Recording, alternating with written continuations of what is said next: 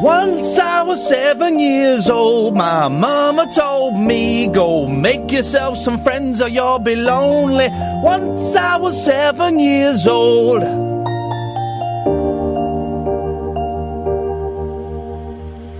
It was a big, big world, but we thought we were bigger.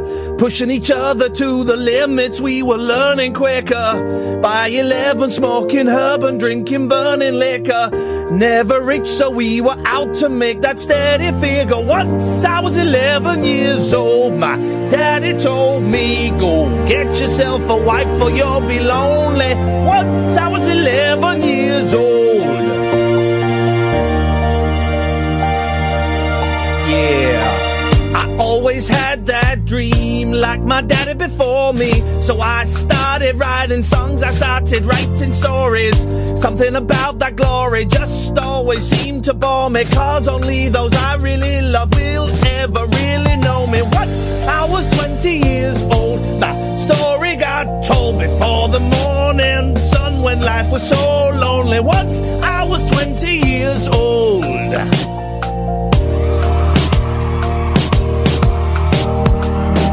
Only see my goals, I don't believe in failure. Cause I know the smallest voices, they can make it major. I got my boys with me at Lowe's, those in favour. And if we don't meet before I leave, I hope I'll see you later. Once I was 20 years old, my story got told. I was writing about everything I saw before me. Once I was 20 years old.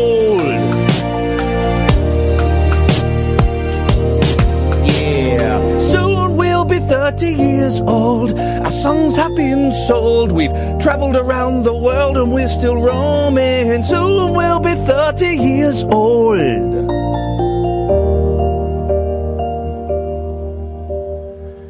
I'm still learning about life. My woman, she brought children for me, so I can sing them all my songs and I can tell them stories.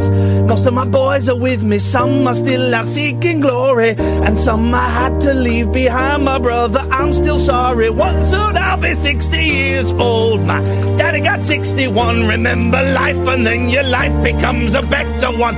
Soon that you so happy when I wrote the letter once. I hope my children come and visit once or twice a month. Soon I'll be 60 years old. Will I think the world is cold, or will I have a lot of children who can warm me? Soon I'll be 60 years old. Soon I'll be 60 years old. Will I think the world is cold, or will I have a lot of children who can warm me? Soon I'll be 60 years old.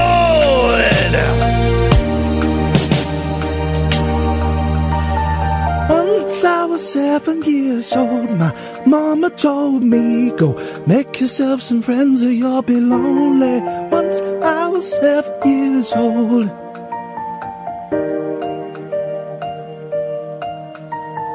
Once I was 7 years old.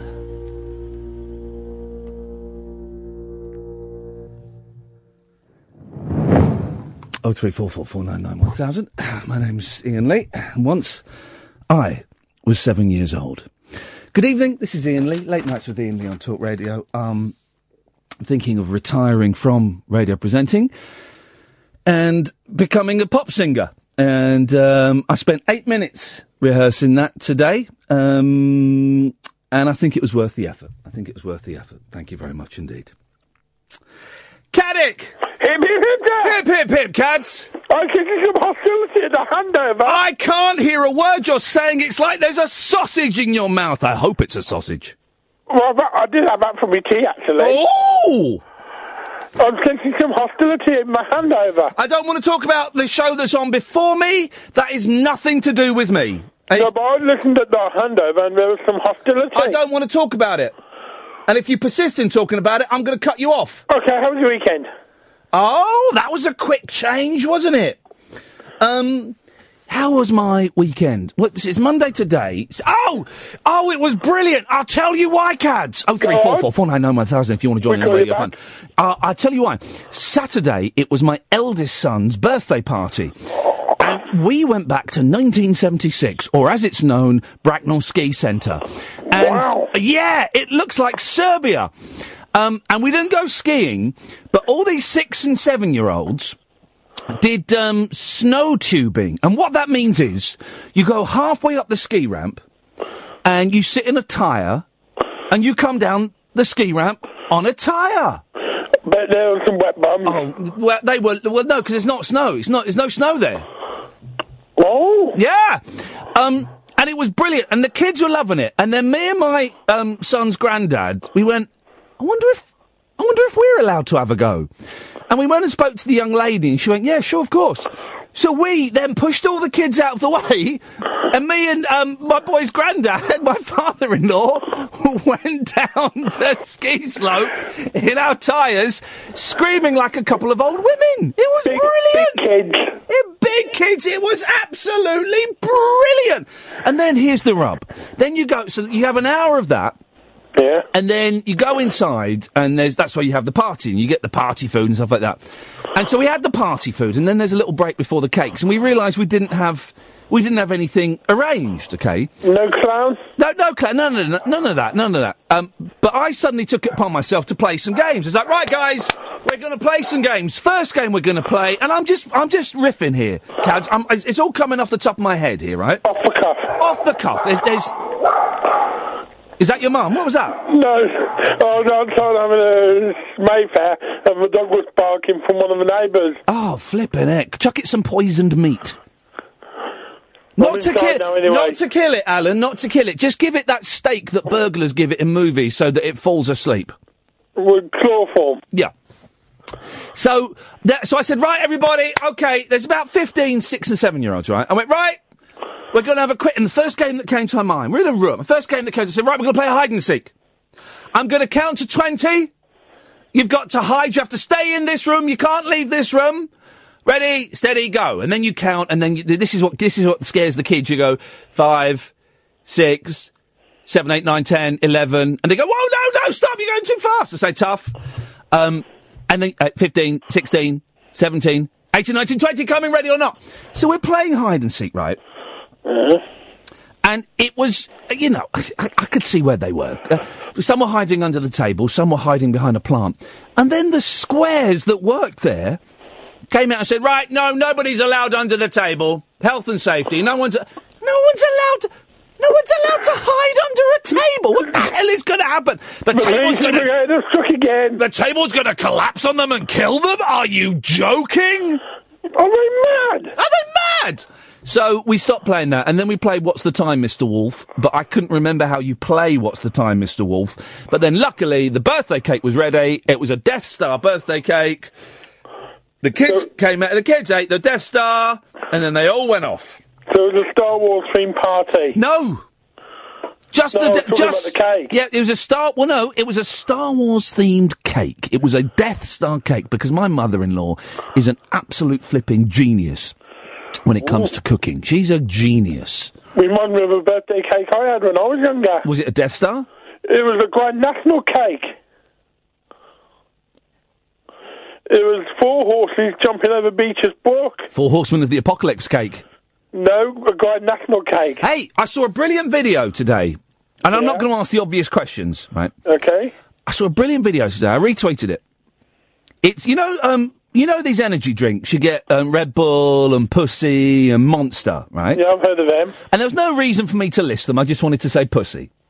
Yeah. Well, I retweeted a video that proves conclusively that Monster is a satanic drink. It's a satanic energy drink. Shall I explain how it's satanic? Please do. So you know the Monster logo? It's that kind of green M, but it's not quite an M. It's like Monster claws whipping down the can. Yeah.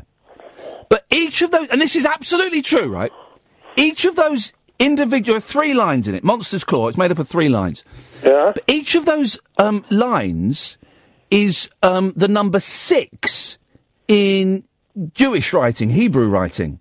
So it's 666.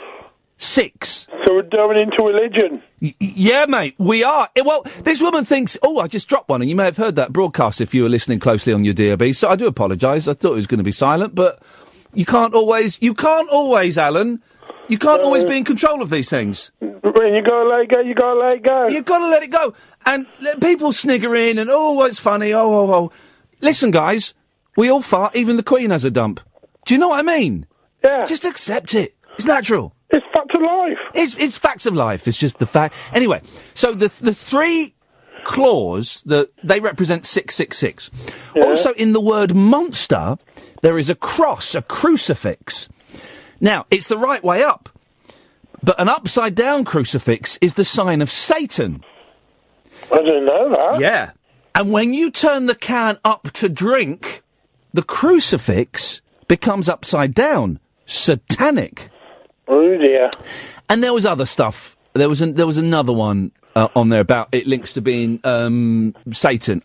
Unleash, the poster slogan is Unleash the Beast. The Beast. Reminds me of Brock Lesnar. That's his wrestling nickname. Oh, really?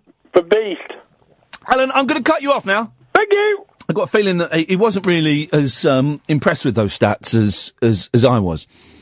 So Monster is a satanic energy drink. Who'd have thunk it? I wouldn't have thought that. Well, it turns out it is. Good evening, dear listener. Well, in the first 13 minutes of the show, you've been moved, you've been nauseated, you've been educated. It's not bad going, is it? It's more than you got in the previous 3 hours. So, you want to take part? Very, very simple. You phone up, you can come on and talk about anything you want. 0344 499 1000. Late Nights with Iain Lee on Talk Radio. Late Night, Iain Lee on Talk Radio. We'll get you talking. Everyone just dropped off the phones. What the heck is wrong with these people? Someone who didn't is someone who's got perseverance. It's Dana. Hip, hip, hip. Whoa, what was going on there? You're having a little drinky drinks, weren't you? I was thinking. But no, because the phone was silent. No. Like, the phone was silent. Keeping you on your toes, love. Keeping you on your toes. So I was having a drink of Me and Kath today went to see a really boring film. Mm-hmm. Really, it was boring. I'm going to say it. It was one word. The word I would use to describe it is slow. We went to the British Film Institute. Oh, the BFI. Oh, posh. Yeah, and because they were showing. We thought, let's go and see a film, and they were showing an old 1952 George Cole. Is it George Cole? Is that his name? The Minder. The Minder guy. Yeah. It was a film from 1952. It was there was one bit that was racist where he pretended to be a Chinaman. He didn't use his fingers, but he squinted. Yes, yeah. Well, that was then, wasn't it? Yes. Well, what was the? But the film was called Top Secret, not the excellent movie starring Val Kilmer. It was about. He goes. It was like Clockwise, but in the 50s. He goes to Russia. They think he's a scientist. He's not. What was funny is they kept saying the word bullcock. He'd invented a new bullcock. It is a funny word. It is a funny word. So they said bullcock a lot. It's making me laugh. Yeah, exactly. And there was one of my favourite actors in it, but I'd only remember. Hang on, I can't even remember his name. I only remembered Wilfred Hyde White. Oh, I know the name. Wilfred Hyde White. You don't get actors with names like that anymore. No, you don't. And he is one of my favourite actors because he plays very. You may not know the name, dear listener. All right, but you'll know if you've ever watched old black and white English movies. You'll have seen him. He's in all of them, and he plays a sort of doddery. I mean, he was only 50 when that film was made. I'm looking at his stats, but he plays this doddery old man who always goes.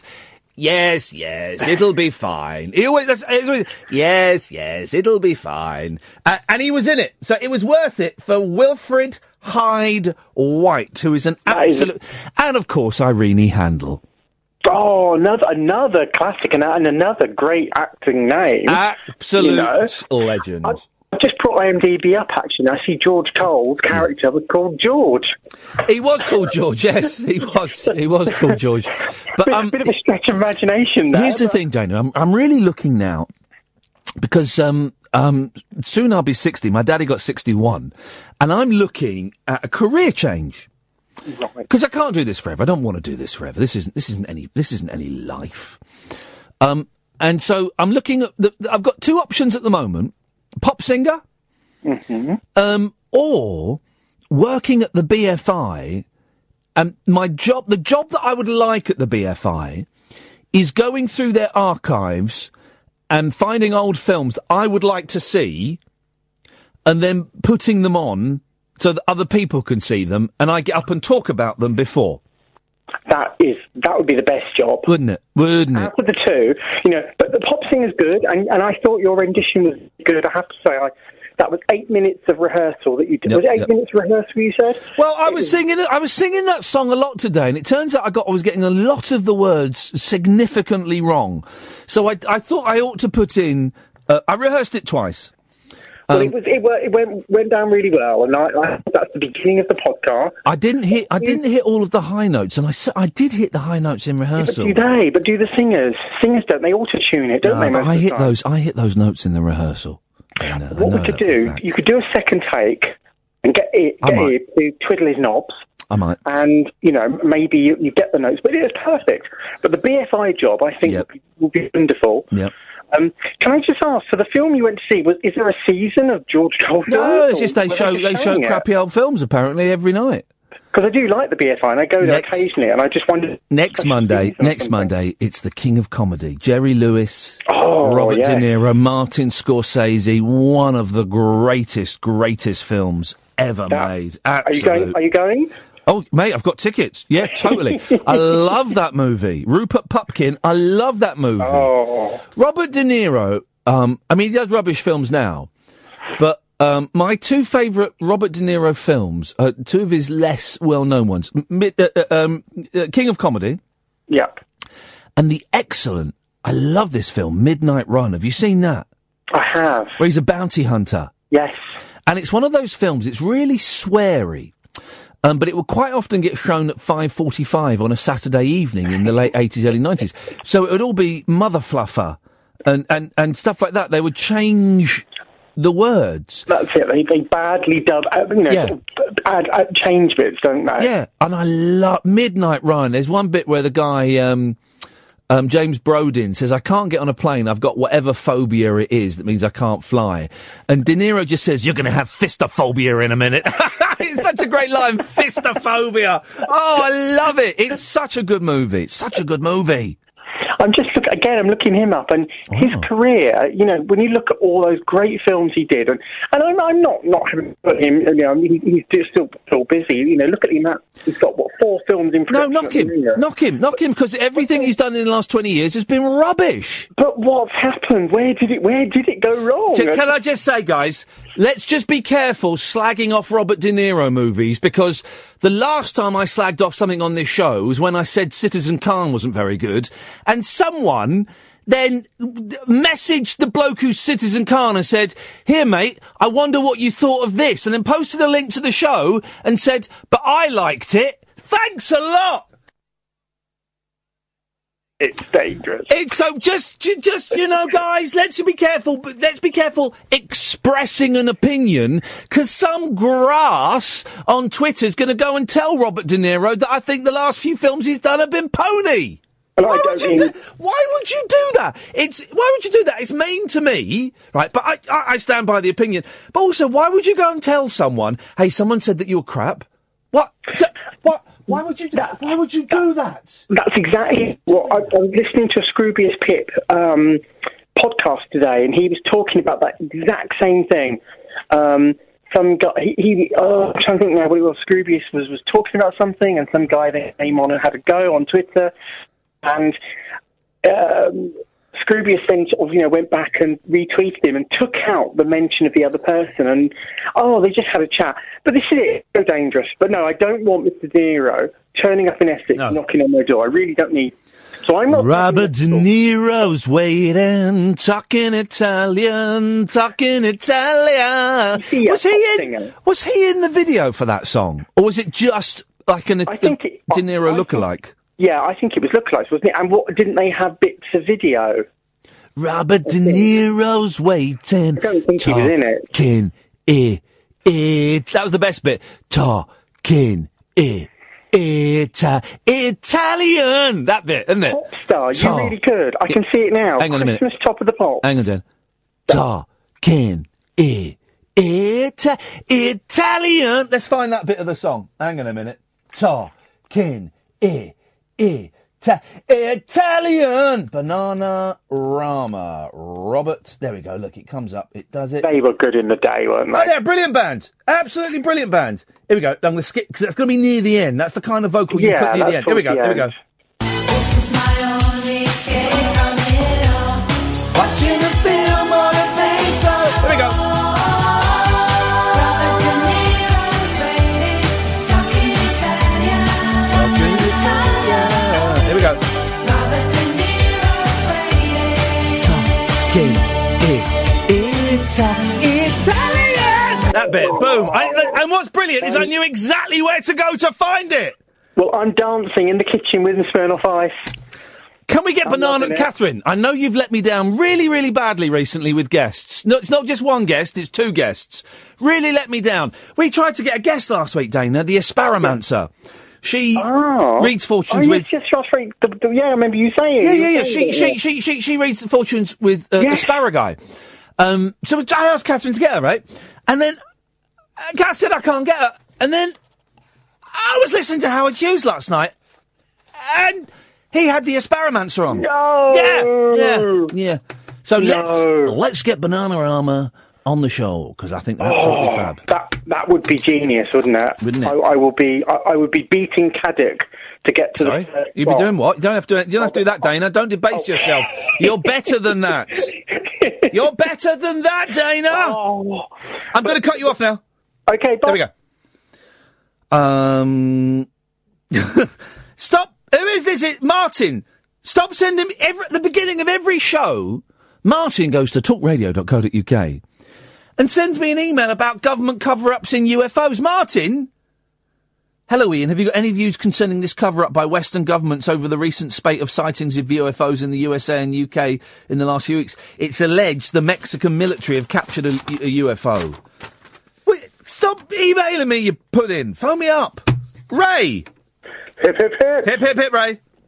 Oh, that was a quality opening to the show tonight. I'm a quality opener. Yes, I wonder if that's going to be your next release, out now on Lowhorn Records. Who knows? Who knows? Yeah, Lucas Lee. There you go. Yeah, I'm going to do a Robert De Niro impression. Go on. Hang on a minute, I've got the face. I've got the face. What are you... Oh, no, that's no, that's the Godfather. What are you doing? I can't do it. What have you got for us, Ray? Come on. Again, on the subject of Robert De Niro's waiting, though he didn't feature in the video, they did meet him afterwards, and he turns up looking like Benny from Crossroads. Oh, Benny from Crossroads, of course, the British Michael Nesmith. Yeah. Did he really? Yeah. Well, good for... Pop stars meeting famous people who don't know who those pop stars are. The Spice Girls meeting Nelson Mandela. Oh, yeah. Oh, that's a great phone-in, guys. Here's your phone-in for tonight. Pop stars meeting famous people who don't know who the pop stars are. 0344 499 1000. Let's tweet that from the official Talk Radio Twitter feed, because I think this one's really going to take off, guys. Let's put that on the illuminated poster where we can type in a question, guys, because this one's going to take off. Tell him to stop updating his Facebook status and do some work. Yes, Ray. Come on, Ray. Get to the point. Come on, Ray. Sorry, it was great hearing you on Weddings Make You Laugh Out Loud, and it just made me wonder if anything way towards happened at your wedding. Yeah, I got married. Boom, boom. No, nothing. No dropping anything or no disastrous guest. Oh, I had an argument with an aunt, but no. You know, the Weddings Make You Laugh Out Loud. There was a really funny clip in that really made me laugh a lot, and we had to stop recording because there was one clip. It wasn't a little Australian boy, was it? No, I need a poo. No, it wasn't that. It wasn't that. there's this couple getting married, and just as the priest was reading out the vows, the little boy came up and said, "Mummy, I need a poo." No, it wasn't that. There was one clip that had me in absolute hysterics. It doesn't matter. I had a great time. That's really good. I was there, and I'm told I had a good time. Yeah, because I remember you saying when you had your first dance to God Only Knows... God, you're weird. Your mother-in-law wasn't all that pleased about it. How do you remember all this? I don't think I've ever said this stuff in public at all, Ray, you weirdo. That's stalking. I'm a listener. That's stalking. That is actual stalking, Ray, and I'm going to report you to Ofcom. I'm going to report you to Ofcom and the police. Okay, thanks a lot. Bye. Bye-bye. I'm not really going to report him to Ofcom. I will report him to the police, though. 0344 499 1000, Late Nights with Iain Lee on Talk Radio. The wild man of late night radio is back. Iain Lee on Talk Radio. We have ways of making you talk. Let us go to Philip in South Norwood. Good evening, Philip. Good evening, Ian. A couple of quick things. I thought you might be interested in what I did today. What gave you... Philip, I think you'd be interested in this. What gave you that idea? Well, I went and saw a pilot being made. For a TV programme. I went down to... Paradise City, where the grass is green and the girls are pretty. No, it was up in Tottenham Court Road. It was RADA, where they train the actors and actresses. Oh, I auditioned for RADA, and they said I was too young. They said I was too young. I was only 17. They said I was too young. Oh, anyway, I went to see this show recorded. Yes, sir. And it was called Buy It Now. And what it is, it's a variation on the Dragon's Den thing, you see. As we came in... Still waiting to find out what makes you think I'd be interested in this. Well, I think you'll find it was fun. I think I'm told it's been put to Channel 4. And if they put it on, I think it will be, it's a bit of fun. A little bit of fun. But what it is, as we walked in, they gave us this pad. Oh. Right, and we had... When you say pilot, right, it was a pilot, was it actually being filmed with 3 cameras? Yes. Okay. Three cameras. At RADA? At RADA Studios. RADA Studios? And it was made, I'm told, by the people who do Gogglebox. Oh, okay, the Gogglebox posse, yes. Yeah, so what it was, as I say, they had 5 people came on with ideas for products, you see. Oh, yeah, like penis enlargers? Like Dragon's Den, really like that. Well, Dragon's Den, you can't go on with the idea of Dragon's Den, because that's already been done. Oh, well, this is a variation So of it. I would go on with, well, they've done penis enlargers. How about a ball stretcher? Well, I must admit, there were some saucy moments in it. Beautiful. They had 3 people there, and they were from JML, the people you go into a shop and you see their products. They buy things, What? JML, have you heard of them? You go and you see them on TV advertising, mats that don't get wet and things like that. Okay, all right, yes. Still wondering why you think I'd be interested in this, Philip, but continuez-vous, s'il vous plaît. Yeah. Anyway, they had people, and we had to say whether we would want to buy the products or not. Oh, yeah. And it was hosted by Richard Osmond, and... Hang on. Yes? Who's Richard Osmond? I think he's pointless, isn't he? Is he the pointless man? Pointless guy. Okay, right. Okay, he's got very big hands. I don't know. I think he's got giantitis.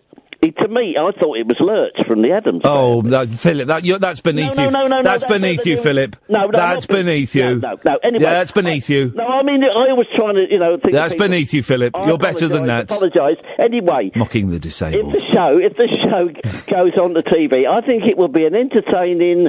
I don't know if it's going to be 30 minutes, 40 minutes, or what it is, but I would advise people, if it does turn up on television, buy it now, it's called. Right. Now, the second thing, you mentioned Irene Handel. If we finish that bit? Yes. Irene Handel. The thing is, Philip... Yes. Okay, we can do that as a phone-in. Best pilots you've been to. Though it may be quite dull if the last 3 minutes are anything to go by. But I went to see a pilot being filmed when I was 10, and my dad was floor managing it for some reason. What was that? It was called Sticky Wicket. Oh, yes. And I don't know who was hosting it. It was 2 teams, and it was a quiz. Yeah. But I do know that the late, great Sir Willie Rushton was part of it. How long ago? 32 years ago. BBC? BBC, but it never got shown. It never got shown. No, let's not do that as a phone-in. It's dull. I think that your contribution and my contribution have proven that that's a dull phone-in. Irene Handel. Yes, sir! Right, Irene Handel, I don't know if you've ever heard them, but she did some wonderful contributions with Peter Sellers on his LPs. Oh.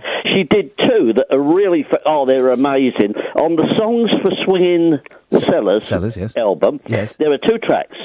Shadows on the Grass, which is Ian, it's a superb, between the two of them, they play two people sitting in a park, on a park bench. It's classic. It really is. And the other one she does on the album is called The Critics, which is based on a very, very old... Hang on a minute. Before I let this phone call continue, we're going to play a bit of that and see if it's good. If it's rubbish, Philip, I'm going to cut you off, okay? Oh, I don't. Here we go. Here we go.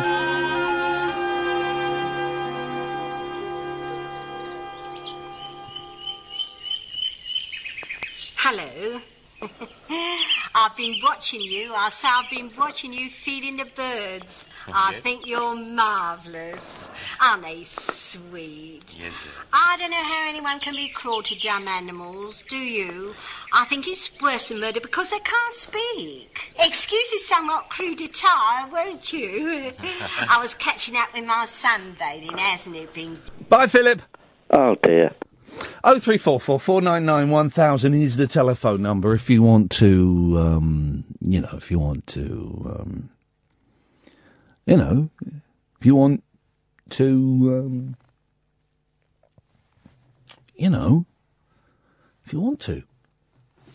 Geeky girl.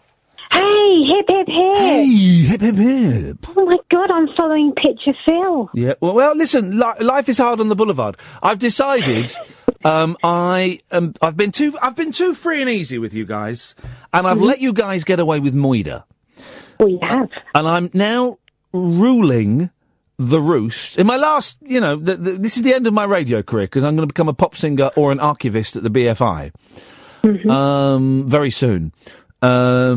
But in the dying embers of this show, I am going to rule you losers with an iron fist. Oh. And if your contributions aren't up to snuff, I will cut you off. Have you ever tried snuff? No. A bit old school, isn't it? Yeah, I remember there was a fashion for it for about 2 weeks when we were about 16 years old at school, and everyone had a bit of snuff. Oh, and really? You buy it in a tobacconist's, and it's just like a little bit of powder, and you put it in the, when you put your hand on its side so the thumb is up, and there's like a little gap, a little pocket between the thumb and Peter Pointer. You put it in there, and then... Oh, what was it like? It was tickly, but it's tobacco. I think it's tobacco, isn't it? I think snuff is ground up tobacco, so it's nasally cancerous. Gosh, great name for a band, by the way, guys. Nasally cancerous, but so it's terrible for you. But it gave you a little, it gave you a little jolt, and you'd think that you were a bit high or something. I don't know. It just cleanses the nasal cavities, but also is cancerous. Well, it might have been the sort of strong, expensive coffee of its day. I tried a coffee today that I regret paying £3.25 for, although Catherine paid for it. You go in there and they do like special coffees, right? And the Costas and the Neros and stuff. And this was a smoothie. Now, I like a smoothie. It was oats, nice. Banana, nice. Oh. Coffee, huh? So I thought I'd try it. Okay. And it was a bit, a little bit, dear, no thanks. But you got to try these things. If you don't try these things, Geeky Girl, you might as well be dead. You're right, it is good to try stuff. It's good to try stuff. But, like, if you get home and think about it, would you mix porridge with bananas? Yes. Yes, I would. Would you add coffee? No. No. So, it's a shame it didn't work, but worth a try. Yeah. I've just seen, I asked, Catherine to get Bananarama on the show, Geeky Girl. Yeah. Do you know what she's done? Go on. Hang on a minute. Has she got another group? No. Oh. How do you think she's done it? Has she got secret girly connections? No. She's done it like a 17-year-old. Oh. Work experience. Hmm. She sent them a tweet. Oh. Okay. Have they replied? Of course not. They're Bananarama. They're pop stars. They ain't going to reply. Anyway, so, yeah, I think that's... What's wrong? I've also emailed their agent. Okay, all right. Is that okay? That's fine, mate. It's just, it's everything that happens in acceptable? Everything that happens in the studio is banter. It's just a little bit of bants. Don't take it so seriously. Terrible way to try and get a go. It's embarrassing. Saying that, though, I did tweet Chuck Norris. It stinks in here. Yeah, I know. I've got glandular problem. I did tweet Chuck Norris last night. I saw that. Because I started watching Invasion USA. There's a movie. There's a great movie, Invasion USA. It makes no logical... Oh, Geeky Girl, stay there. And when we come back, we find out what you want to say. But I've got to tell you as well, that's tonight's phone-in. Bad parenting. When have you done really, really bad parenting that has probably screwed your kids up? Because I did some at the weekend. 0344 499 1000. Late night conversation worth losing sleep over. Iain Lee. On air and off the leash. On Talk Radio. We have ways of making you talk. So, 0344 499 1000. Pop stars meeting famous people who don't know who the pop stars are. We're ditching the topic on what pilot programmes have you seen being made, because it was quite dull. And when have you done bad parenting that's probably messed up your kids for life? Get this, Geeky Girl, right? So my boys, one of them was 7 on Friday, and the other one's going to be 5 this coming Saturday. So they're still babies, okay? They're still babies. Mm-hmm. And a few months ago, we watched a Jackie Chan movie together. Now, they've seen clips of Jackie Chan. They like the stunts.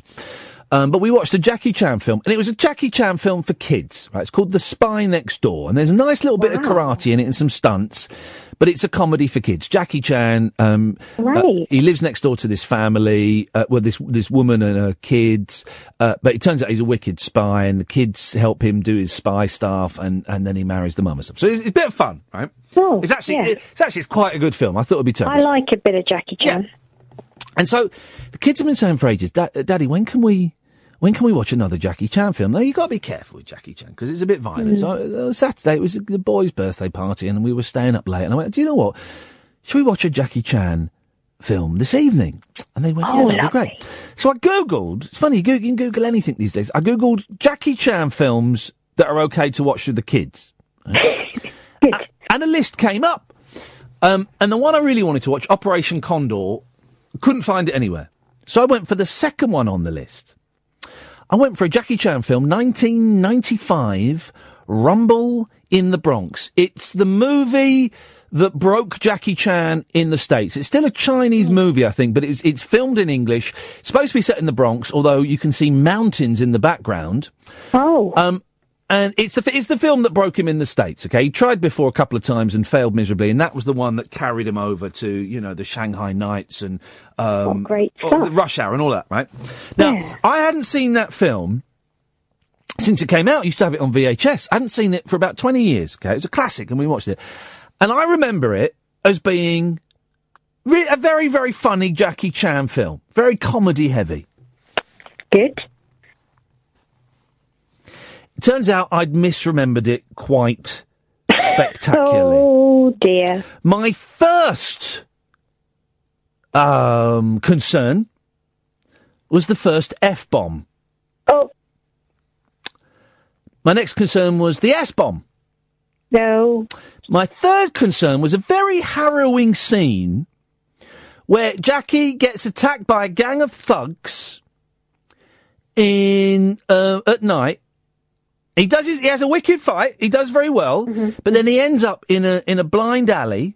Is that a phrase? Is blind alley a phrase? He ends up down the avenues and alleyways. He ends up at the end of an alley.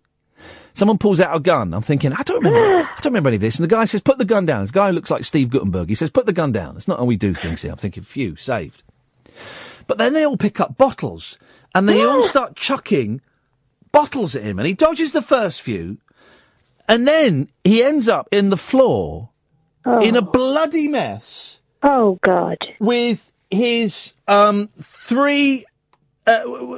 his whole body cut to shreds. Oh, almost God. Dead. Almost dead, right? Blimey.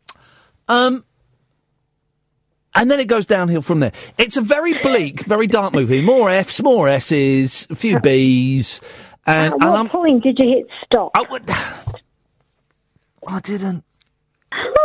I let him sit through. Well, the youngest fell asleep, so he was out of the equation. Right, so he was out of the equation. But the elder, I kept saying, "Are you all right with this film?" And he said, "Yeah, it's a bit scary." I said, "Do you want me to stop it?" He's going, "No." I was going, "Okay." I made the wrong call, geeky girl. I should have stopped it, and I didn't stop it. And he didn't have any nightmares that night. But it certainly wasn't the hilarious laugh riot that I was expecting it to be. No, but do you know what? That's probably going to be what the generic phrase is, character building, isn't it? Yes. Character building by doing a Jackie Chan. Yep. Growing up in the 70s and 80s, most of us were kind of exposed to stuff like that by mistake. Yeah. We turned out all right, didn't we? We turned out all right. Yes, just about. But I did feel bad. I did feel bad for my little baby. I was thinking he's a baby and he's watching a grown-up's film. But it wasn't deliberate on your part. You Googled it, for God's sake. I could have stopped it. But I was quite enjoying the story. You thought that it was probably going to get a bit tamer, didn't you? Yes. Anyway, what have you called in for? Oh, well, one thing was I was thinking, have you ever had... Adam West on as a guest. No, he ignored my repeated. He ignored my repeated requests to come on. Oh, when did you last try him? Why? Well, I don't think. Well, about 3 months ago. Oh, I'm sorry. Yeah. Why? I just suddenly thought he'd be an amazing guest. He would be an amazing guest. He'd be brilliant, but he didn't want to come on, miserable git. No. Hey, I tell you, we've got an American comedian coming on tonight, a guy called Scott Rogowsky, right? Oh, wow. He's brilliant. He does these videos where he sits on trains reading really inappropriate books, like Slut Shaming Your Baby and How to Pick Up Asian Girls on the Train. And the videos are really, really funny. And he's coming on later on this evening. Oh, that's going to be good. I saw you tweeted about a picture of him with a book. Yeah. He's good. That's going to be good. Did we get to the point? Your point, you just want to say get Batman on? Well, yeah, kind of. But, I mean, not if you tried him, you know. Right, I'm going to cut you off now. Oh, what then? Being strict. 0344 499 1000. That was a schoolboy error to cut her off, though, because we have no other calls lined up. And I'll be honest, the first 49 minutes of the show was quite a powerhouse. And now I'm absolutely exhausted. So, hey, there's, this isn't a particularly interesting story, but there's something about it that got me. Of course, you know Trump's inauguration is on, like, I don't know, whenever, this week, something. Of course, they're rehearsing it. And, of course, they've got stand-ins pretending to be Trump and Melania. And it's a brilliant picture. Practice makes perfect. Stand-ins for Donald and Melania Trump listen to the national anthem. And in set, Mr. Trump, so faux Trump, gives a thumbs up. So they got this fella rehearsing it. Find this guy, Catherine. Hand on heart, it'll be the real thing on Friday. But yesterday, the army... Oh, it's the army.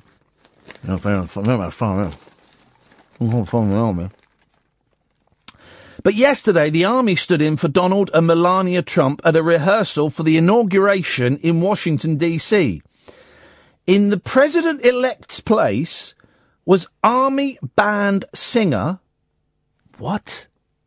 They got people in the army singing, playing the drums and trumpets? The hell? In the president-elect's place was army band singer Greg Lowry, 45, who bought a red tie for the occasion. Well, how do they know he bought it for the occasion? How do they... what's to say he didn't already own a red tie? With Sarah Corrie, who stood in for Melania Trump, he walked down the steps of the East Front at the US Capitol and stopped to hear the national anthem. Now, this is weird. Of course they have to rehearse this. Of course they do. It never occurred to me that they would have fake people standing in for them. I don't know what I was thinking. Everything is rehearsed. Weddings are rehearsed. Plays are rehearsed. Movies are rehearsed. Everything is rehearsed, right? And this is nothing but a big piece of theatre. So of course they're going to have stand-ins. What a cool job. Tell you what's not a cool job, being a stand-in for the movies. They get people who are the same height and build as the actors, and while they're setting up the lights, they get these people to stand in. Now that can take, well, I don't know, 3 or 4 hours. Imagine having to stand there for 4 hours while a load of men with their arse cracks on display are fixing lights. You have to stand there. You can't sit down unless it's a sitty downy scenery. Then of course you have to. But you have to stand there for 4 hours while they're fixing the light. And people will say, well, if this goes well, we might use you in an upcoming project. No, you won't. I've told you the most humiliating thing I ever had to do. This was humiliation, and I should have walked out. But I needed the 200 quid. Was me and some young comedians. So I was the oldest one there, and there were some young comedians who, I was past it, and they hadn't happened yet. And one of them may have been that gentleman who's on Absolute Radio with the teeth. You follow him on Twitter. May have been him. Very nice guy. I can't think of his name. We got a job as stand-ins on the James Corden hosted Sky comedy sports show. They think it's all over. What's it called? That the Sky panel show he does. A League of Their Own. And we were told you're going to be stand-ins for a day of rehearsal, and if you're funny, then you'll get picked up you'll get used in the series. Okay, fine. And it's 150 quid. Right. All right, fine. Yeah, beautiful. Rob Beckett, that was it. Rob Beckett may have been one of them. So we went there, and we sat around for a few hours while they set the lights. And then we got called on. And the whole thing was overrunning, and we got called on. And we all sat in our places. You know your career's on a downward spiral when you're wearing a name badge for somebody else. Right, when you are pretending to be a John Bishop or whoever it may be, right? And so we started playing the game. And we've all come up with funny answers, because this is an audition for us to get on the show. I'd kind of done all this stuff before, so I was, but there was we're all there trying to get on the show. So we're bringing out our funniest lines. And halfway through the first round, you could hear the floor manager. That's the person who bosses people around in the studio. They get directions from the director or the producer, and then they tell people what to do. You could hear him just stop there, guys. Stop there. Uh-huh. Yeah. Okay. Guys, we just want the top and tail of the answers. So just give us the first line and the last line so we can move on. This is just for the camera shots. Sorry, what?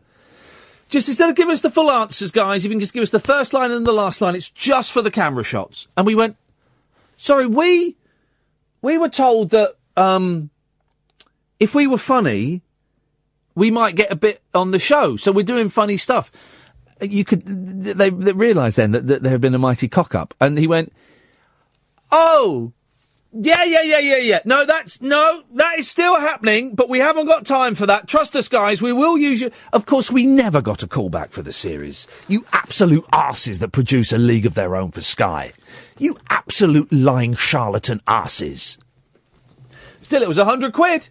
Can't argue with those stats. 100 quid for sitting there thinking to myself, my life is over.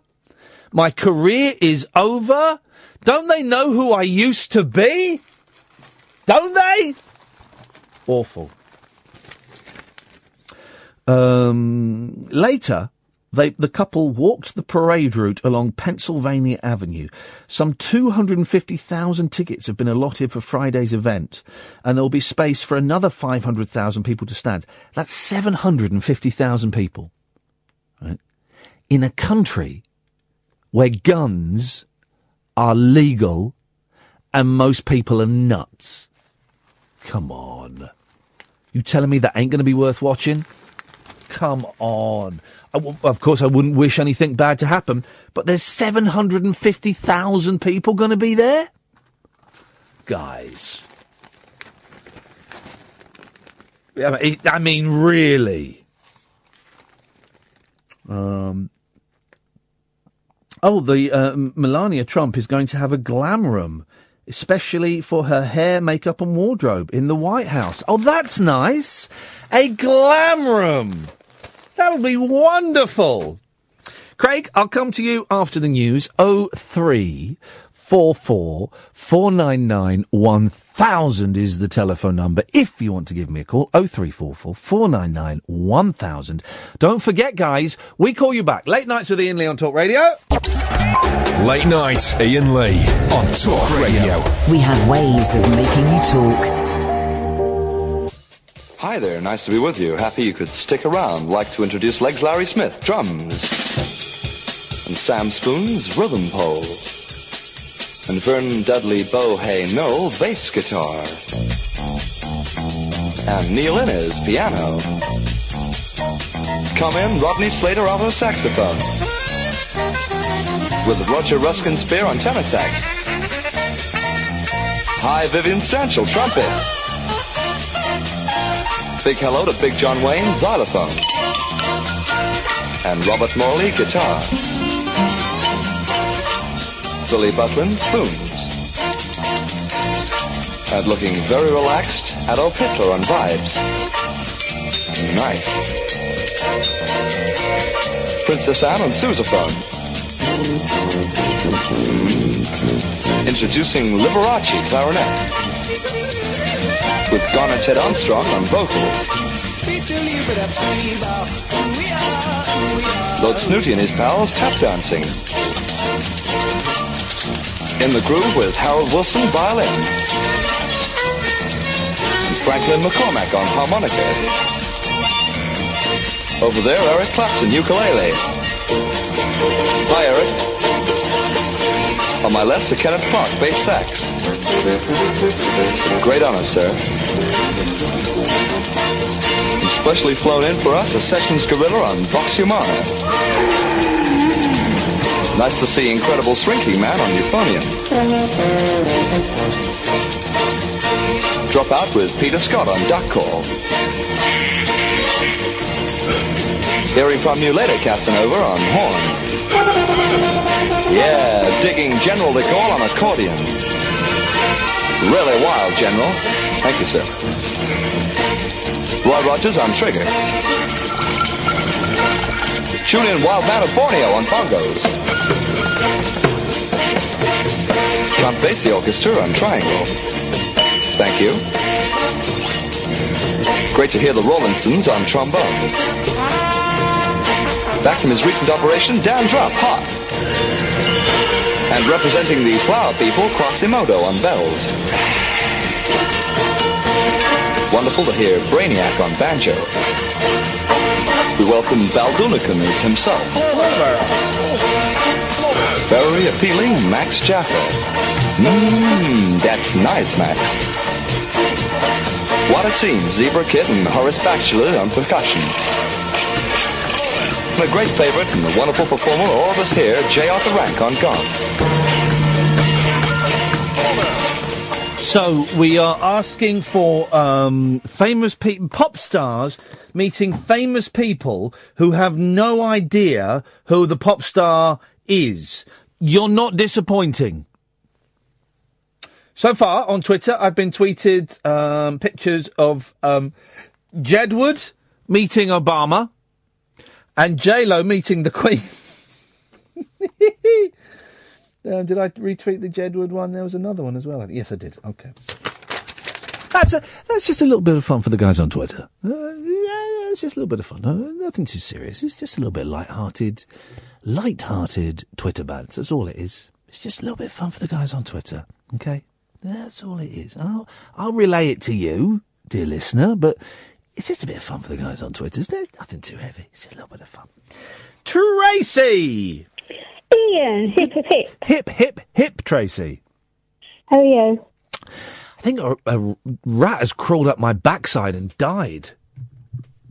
Ugh. What have you been eating? Well, it smells like I've been eating faeces.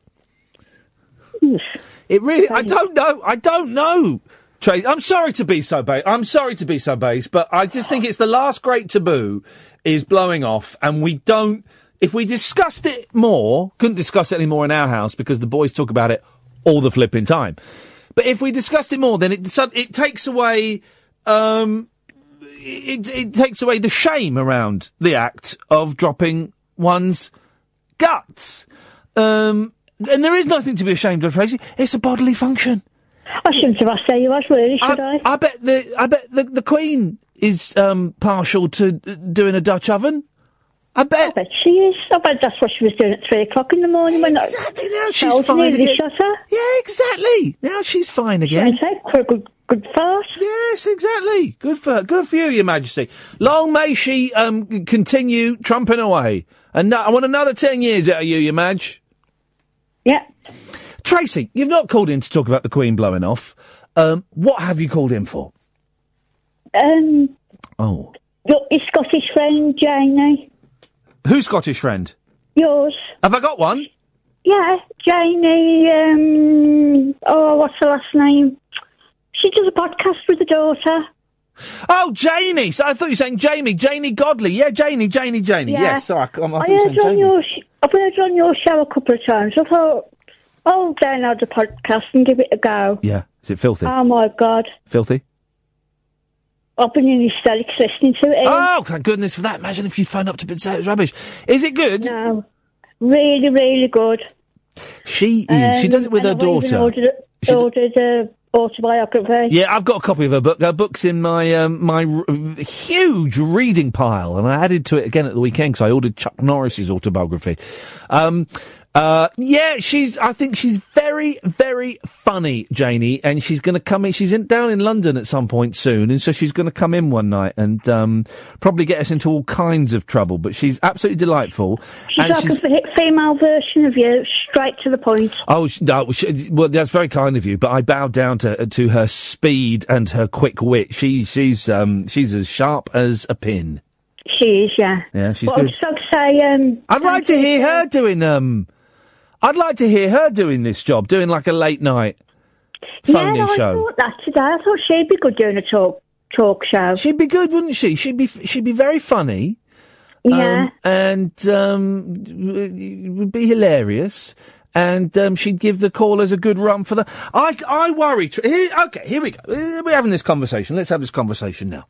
I worry, Tracy, that I've been, in the past, however long we've been here for, 10 months now, I worry that I've been too soft on you guys, the callers. And maybe I need to toughen up a little bit. I've been a bit tougher tonight. If people are boring me, I've cut them off. And I've moved on. Maybe I need to be a little bit tougher. With some callers, yeah. Yeah. And, but not all of them. Not all of them. Just the annoying ones. Like Craig's coming up next, right? I could probably be tougher with Craig, couldn't I? Bible Ken you can be tough with. Hey, well, Ken won't be calling us anymore, he said the other week. Oh, good. Yeah, well, I don't... Why do you say that? I don't know, it just irritates me. Well... I think he took great offence in the last call, and he said he won't be calling again, and that's fine. He's still welcome to call in, but Ken is. There are several callers, Tracy, who don't. Nigel. Yes, who don't listen to what's being said to them. They phoned up with their pre-prepared scripts and agendas, and they won't engage in any conversation. And that's not what this show is about. This show is about conversation, and we can disagree. It's great to disagree, and we can argue, but you have to engage. And Ken, I felt, and Nigel, you're right to a certain extent, and there are a couple of others, they don't engage. We're engaging now. Yeah. And they don't engage. which is disappointing. Yeah. So, and I think Ken was a little bit annoyed, and some people are a bit upset on a forum that I shouted him down. I thought he was giving out quite dangerous advice that if you're depressed, all you need is Jesus and you won't be depressed. Well, yeah, okay, you tell that to the poor souls that have killed themselves or are contemplating killing themselves right now. That's dangerous talk. But, you know, Ken's not banned by any stretch of the imagination. I think there are only 3 people that are banned. I think. All right, 3. I thought there'd be more than that. Yeah, no, I think there's only 3. I think there's only 3 that I can. How's your mum? Do you know what? I've not seen her for I saw her not the Sunday just gone, Sunday before. So I've not seen her for 8 days. She's out of hospital, which is good. But she's not well, Tracy. She when I saw her in the hospital, she was really out of it, and she was talking a lot of nonsense.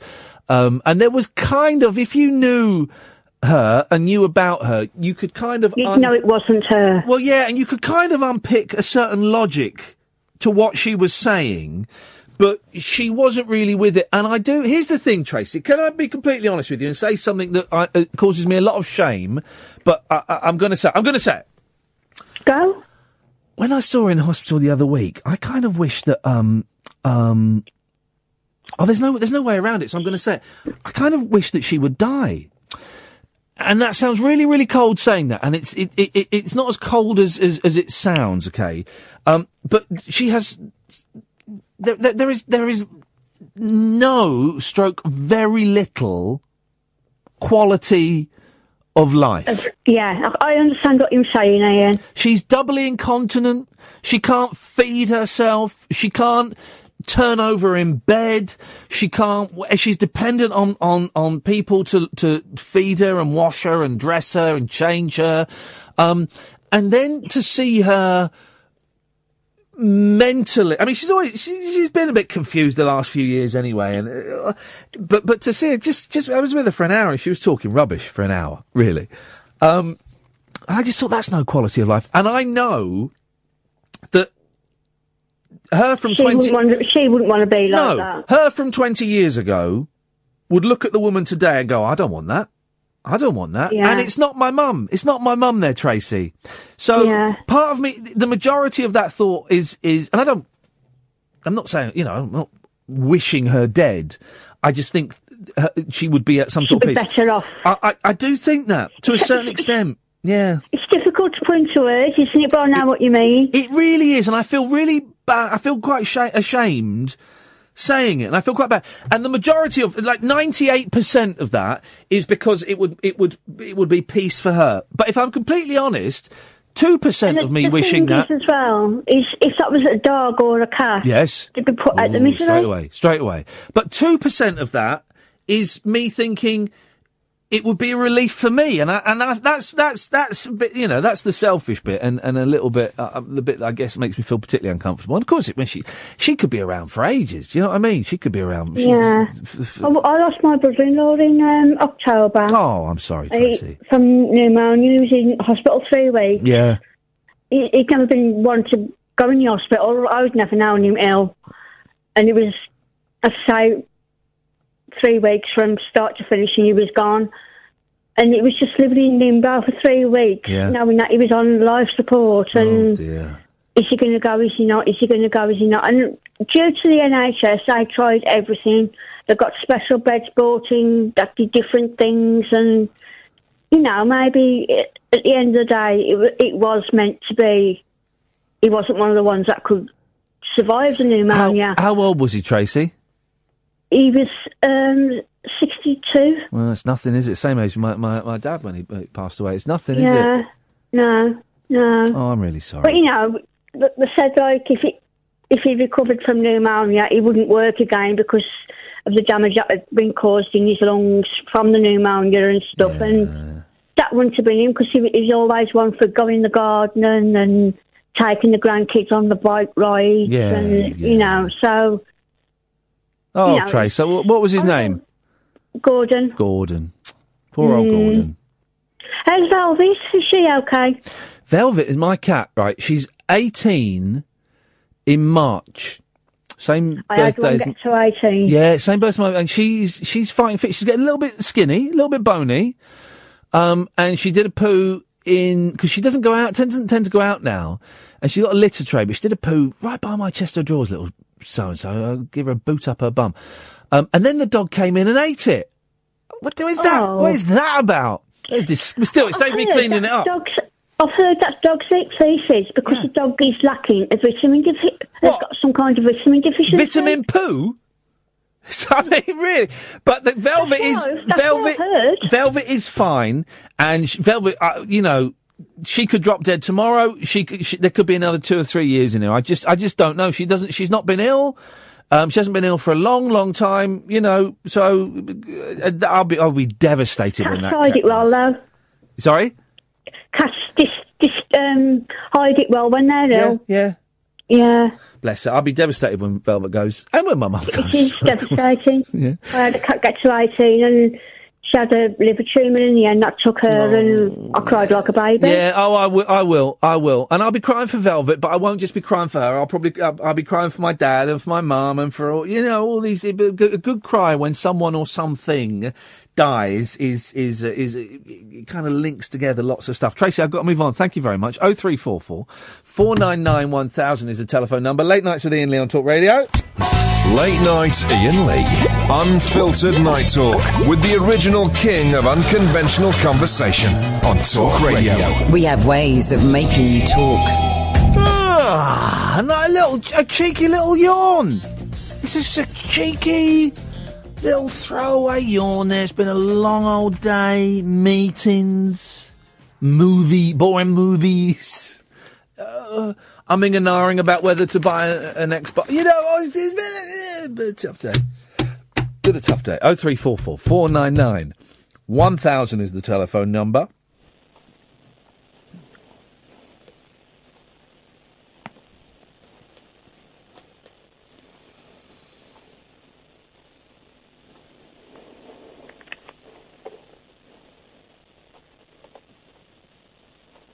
King of unconventional conversation on Talk Radio. We have ways of making you talk.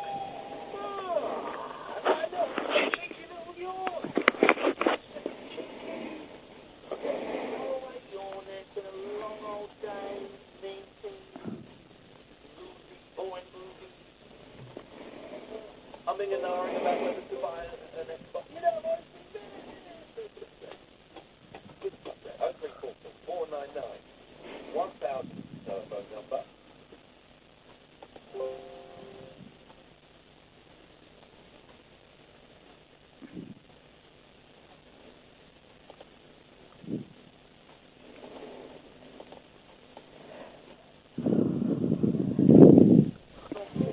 Waiting for me? Who's this?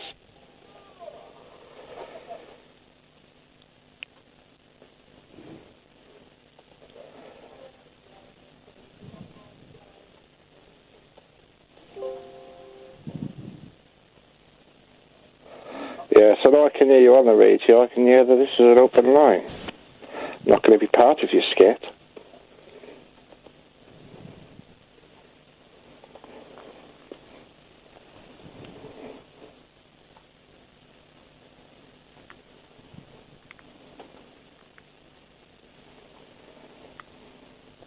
Let's see if it's messed up on the app, too. You waiting for me? Yes, so I'm live. Who's this?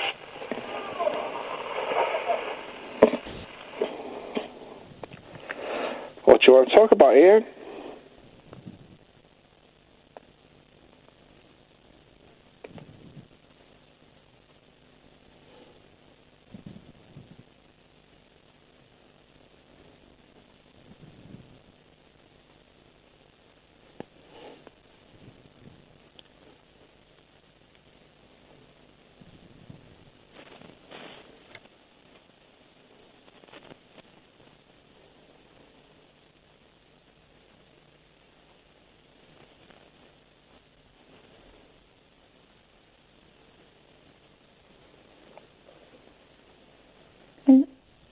Hello? Katia. Hello. Hi.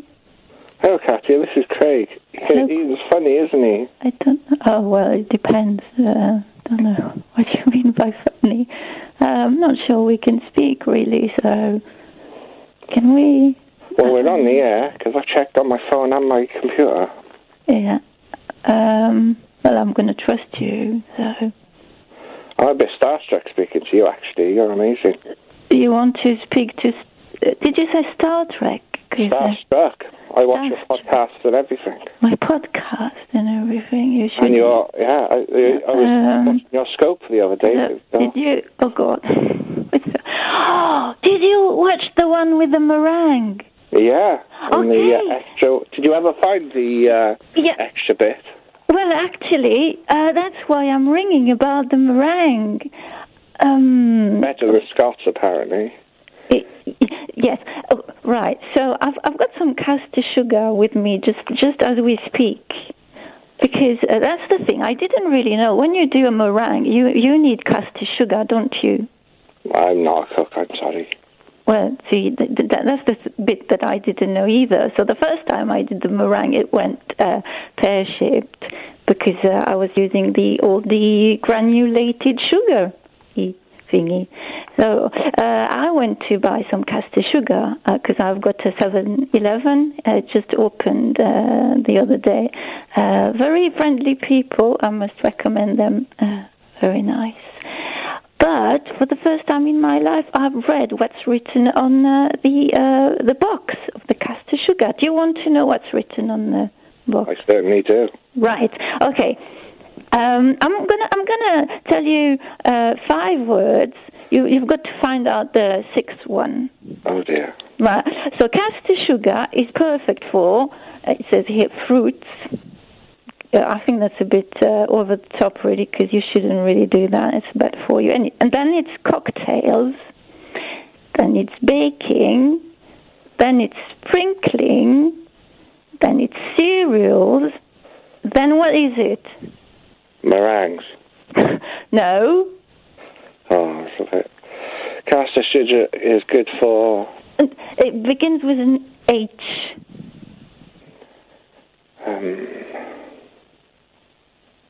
Can't be hot dogs, can it? What? Can't be hot dogs. No. Okay, 1, 2, 3, 4, 5, 6, 7 letters. All right, 7 letters. Yeah. Okay, 2 C's. You might as well spell it now. The whole word. We've got H something something something with 2 C's in it. Yeah. Right. If I do. Okay. Sound effects. If I do like this. Hiccups. Yes. Caster sugar is good for hiccups. Did you know that? No. Right. How can it be good for hiccups? I don't know. That's what I wanted to know. I thought I was going to do like a James O'Brien thingy, a mystery hour on Ian's show, but no, we can't do that. Or well, no, we can't. So. Excellent. Hiccups. I can't even imagine. What, you meant to swallow it? But I don't know. Do you? What would you do for the hiccup? I do the upside down thing. You know, drinking water upside down. Do you do that? I try and hold my breath, but when I get hiccups, I get them for hours, and it just annoys me. I just get so annoyed. It's terrible stuff. Well, thanks for calling, guys. Bye. 0344 499 1000 is the telephone number. Have you seen this email from Keith? This is a classic. Not! Keith's email, this is a classic. Not! I'm reading it going, this is a classic. Oh, brilliant, he's love. Oh, no, he's put not at the end! It means it means the bit before is a negative. He's negated the positive, made it, the positive bit is now negative bit. This is classic. Not! Ah, Keith! You've got me! Brian! Oh, good evening, Ian. I'm just walking in the front door. Give me a second. I do. Well, don't want to disturb the neighbours. No. Don't want them to know that you're phoning a shoddy dib-dob radio station. Oh, Ian, you're not shoddy. Thank you, Brian. Nor the station. Well, are you in now? Yeah, I'm in now. Just taking my shoes off. Well, hang on a minute. How long do we have to wait before this phone call can begin? No, we can begin? Beautiful. What have you called in for, Brian? Okay, what it is, I just wanted to tell you about the other day. I had to go to the shops, pulled up outside the shop in my car. Yeah. And just as I was getting out, there was a fella walking his dog. Yes. And he said, "Come on, Roscoe." And my ears pricked up straight away. Yes. I turned around and I looked at him and I was like, "Oh, that's a cool name for a dog." Yeah. I said, "Is it named after Roscoe P. Coltrane?" And he looked at me and he went, "It's not my dog." Right. And I just put my head down and walked What do you away. mean it's not... So who was called Roscoe? He was His the dog. kid? He was just walking the dog for someone else. So he didn't know, but... He was a young lad. But surely your first question would be, is the dog's called Roscoe? What, is it named after anybody? No, I said, "Oh, that's a cool name." No. I know what you said, Brian. I was listening, mate. What I'm saying is, if you were a Whoa. Don't get stroppy with me. I'm not getting stroppy, Brian. You're not listening to what I'm saying. I know what you said because I was listening. But if you were a professional dog walker or an amateur, and you're presented with a dog called Roscoe, you'd say, "Excuse me, sir, Roscoe's an unusual name. What's he named after?" Now, if he was a young man, he wouldn't know about Roscoe P. Coltrane. He wouldn't know about the Emperor Roscoe. Any other Roscoes? You don't know the Emperor Roscoe? No. I'm not as old as you, though. Oh. Any other famous Roscoes? There's Ronco, of course, Ronco Records. Roscoe. I can't think of any other Roscoes apart from those two. I'm sure it was named after Roscoe. Well, it's a great story, Brian. Coltrane. Well, you're welcome. I'm glad to have contributed to the show. Yeah. If anything, I feel I'm instead glad of that I've contributed in a big way. I feel that instead of made your evening, I feel that you kind of reach a peak. In I the feel show, keep things moving I along feel that instead of smoothly. contributing, you've actually taken from the show. Oh, thank you. No, I mean that in a bad way. Bad way? Yeah, instead of giving... You're not interested in giving to people? Well, no, instead of you giving to the show, you've taken from the show. Oh, yeah. Right. So we are supposed to give to the show? Well, it's... yes, you are. You're supposed to contribute to the show, yes. I thought you were like Rumpelstiltskin and you could spin gold from... any old... I can generally, but sometimes... Any old story.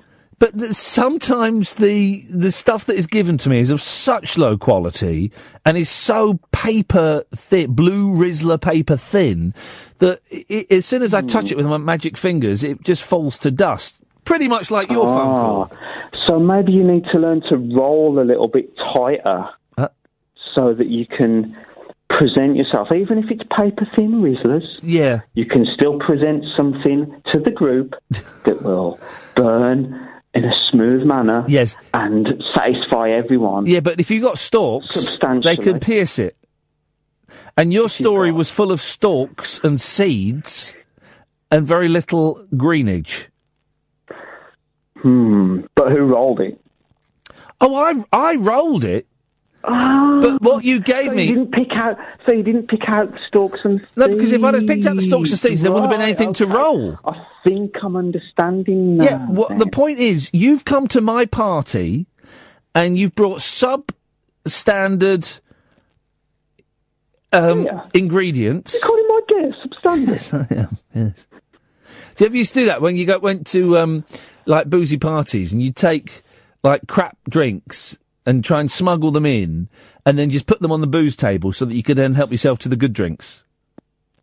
To be honest, I mean, we're talking about a lot. I'm almost your age, not far off. Yeah. But I was a smoker rather than a drinker, I'm afraid. Okay, Brian. Well, we don't condone smoking, drug use, or drinking. But you do condone drinking. No, I don't condone any form of imbibement. So I'm going to cut you off. Some of your adverts. There we go. 0344 499 1000. Late nights with Iain Lee on Talk Radio. Across the UK, online and on DAB. Late night, Iain Lee on Talk Radio. We have ways of making you talk. 0344 499 1000 is the telephone number. We've got no phone calls lined up, so now would be an excellent time if you want to give us a call. There's a brilliant story. He's an Olympic champion, and in his heyday was Britain's finest swimmer. And there's a picture of him with a big moustache, wearing some very tight swimmers. Very tight swimmers. But it was a bit of a thing, wasn't he, in the 70s, David Wilkie? But that didn't help David Wilkie when he fell foul of a lifeguard at his local pool. This is incredible. This guy is a British sporting hero, being treated like a piece of dirt, probably by like an 18-year-old kid. So those lifeguards at swimming pools, can they actually save lives? It must be difficult, particularly the one I go to, in between looking bored, talking to their mates, and eyeing up the 16-year-old girls. Jeez. The 62-year-old who won gold, he's a gold medal-winning Olympian, guys, in the 200-metre breaststroke, so short distance, at the 1976 Montreal Games. That was proper Olympic Games. I remember watching the Montreal Olympics, and I would have been three. I would have been three. I remember it because the picture quality was a bit weird, and all the commentary was a little bit like that. And there those lip mics on, and it was all a bit weird. I'm sure I remember it. Where was the 80 Olympics? The 80 wasn't Los Angeles, was it? 84 was Los Angeles. Where was the 80 Olympics? Were there Olympics in 1980? Maybe those are the ones I remember. A 3-year-old remembering the Olympics. Do me a favour. What are you talking about? It's going to be typed on my screen, Moscow. Maybe it was Moscow, I remember. The 62-year-old who won gold in the 200-metre breaststroke at the 1976 Montreal Games was accused of swimming too fast. What? And without care for other pool users. Oh, come on. Would you don't tell David Wilkie, sorry mate, could you slow down a bit? No, I'm David Wilkie. Who? Shut up, you 18-year-old. The lifeguard told Wilkie that another swimmer had complained about being bumped into as they swam in adjoining lanes. Wilkie had been using the fast middle lane of 5 in the 25-metre pool at the Royal Berkshire Virgin Active Club in Bracknell. I was in Bracknell at the weekend. Coincidence, yes? The complaint... Oh, here we go, look. They've just put this in just to show off. They've just put an apocryphal story in to show off. This bit is nothing to do with the story. Stuart, I'll come to you shortly.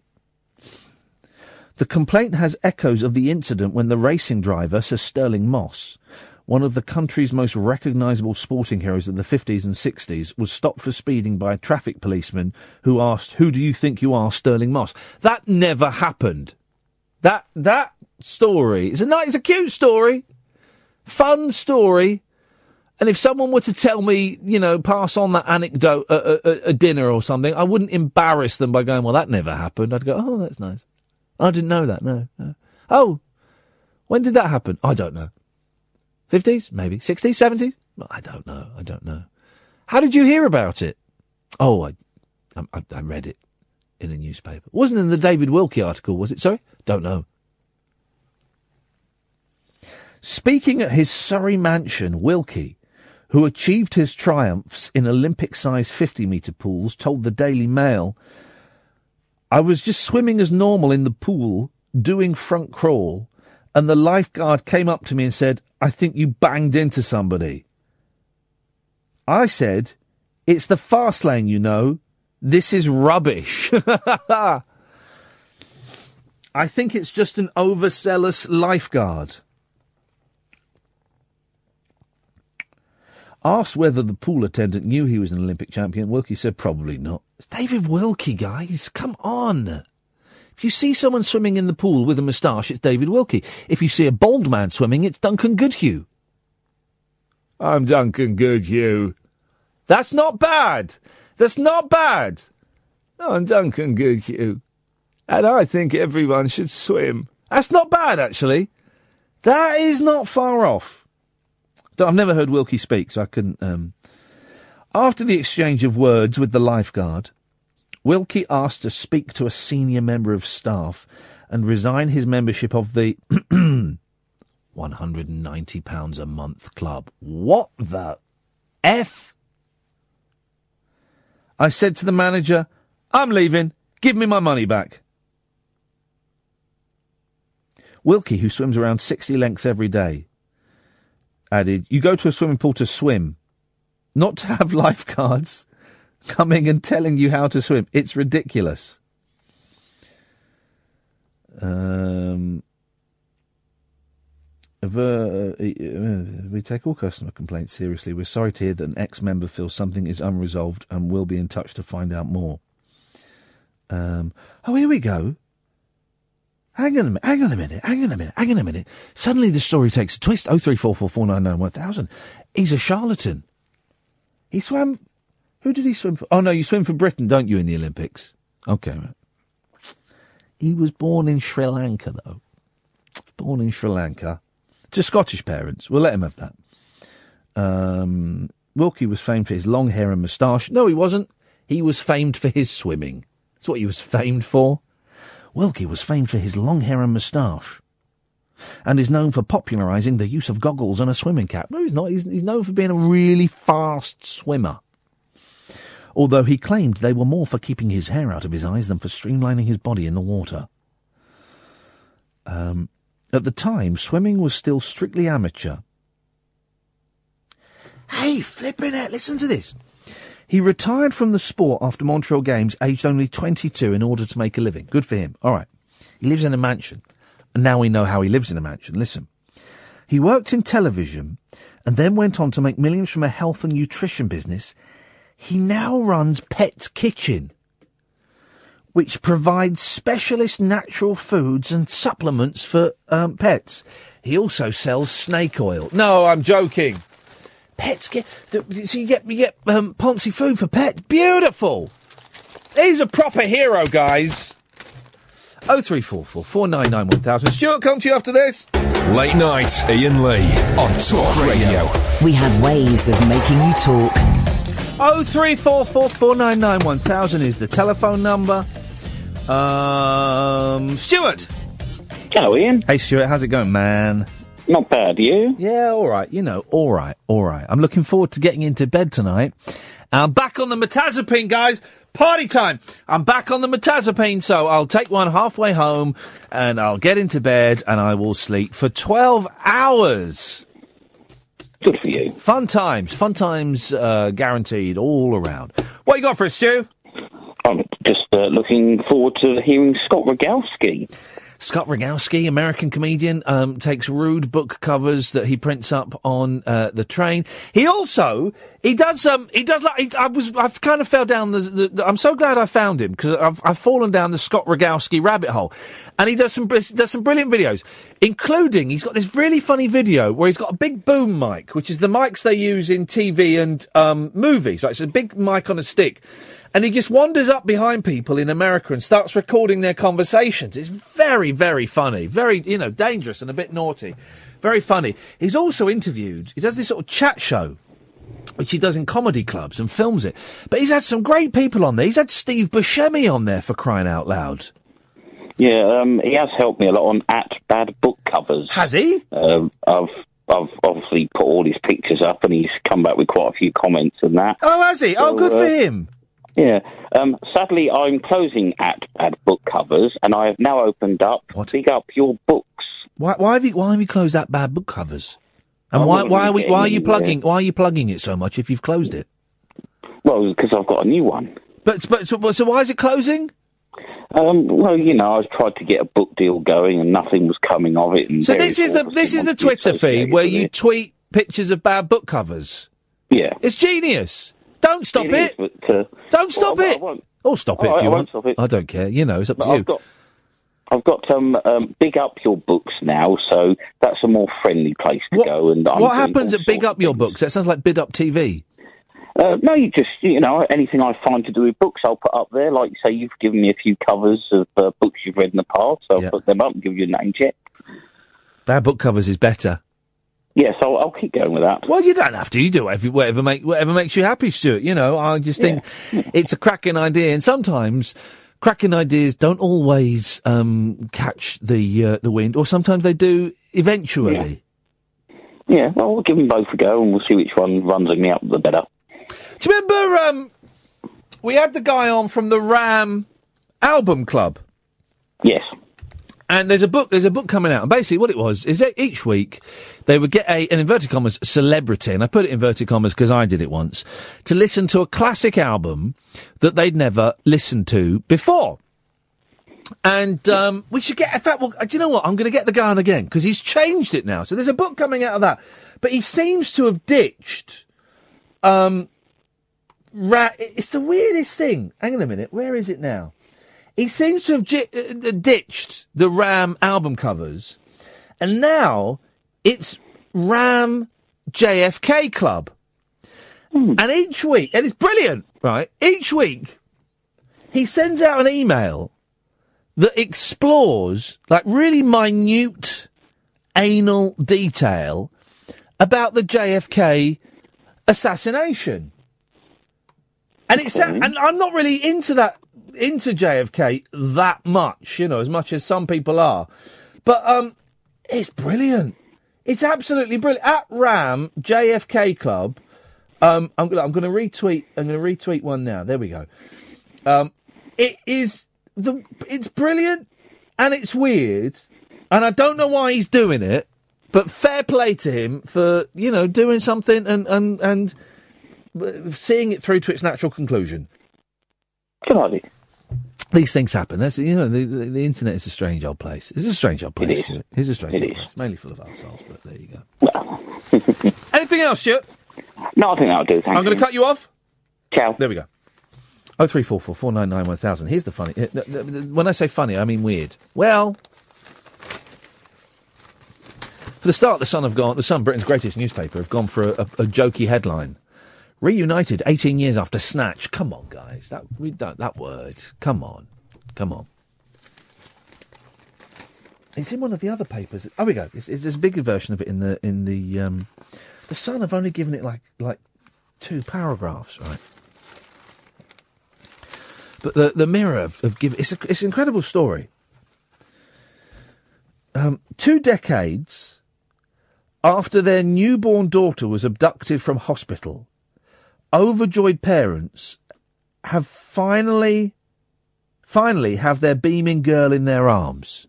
This is a weird story. Shannara Mobley and Craig Aiken could not contain their relation during the beautiful reunion with Katia Mobley. Hang on a minute, she's got this last... Hang on a minute. She's got the last same name as... This requires... if I had glasses, I'd put them on now. I don't wear glasses anymore. I might start wearing glasses again, because I look cute in glasses. Craig said, it was the best day of my life. He's an American. It was the best day. I didn't need to say it was an American. You could tell that from the accent. It was the best day of my life. We are so happy. I hope the world is rejoicing with us. The trio were together for 45 minutes at a US police station. Katia, 18. Oh, here we go.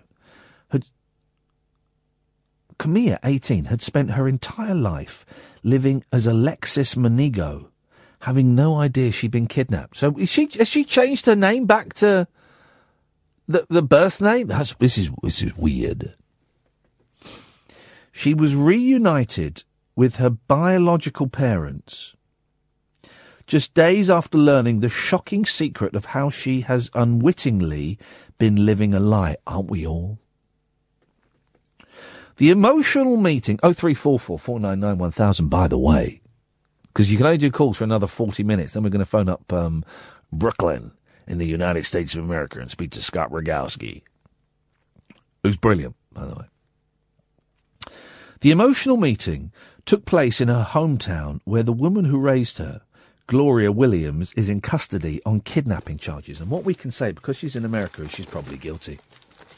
If she was in Britain, we wouldn't be able to talk about it. She's in America, probably guilty. They can't do us. We can comment on legal cases in the States. She probably did it. I reckon she's guilty. Couldn't do that if it was in this country, you see. Isn't there? Free speech. The home of free speech. Katia and her real parents posed for a series of touching photos, not like that, in which Shannara appeared close to tears. Craig, 41, said they did not discuss the abduction during the meeting behind closed doors. What? Your daughter was snatched as a baby? You've not seen her for 18 years, and you see her, and you don't talk about the abduction? Who am I to judge? But that's weird, isn't it? You would talk about it? Instead, concentrating on getting to know the daughter they feared was lost forever. The dad said, "We laughed, we chatted, we didn't allow any negative thoughts." Americans.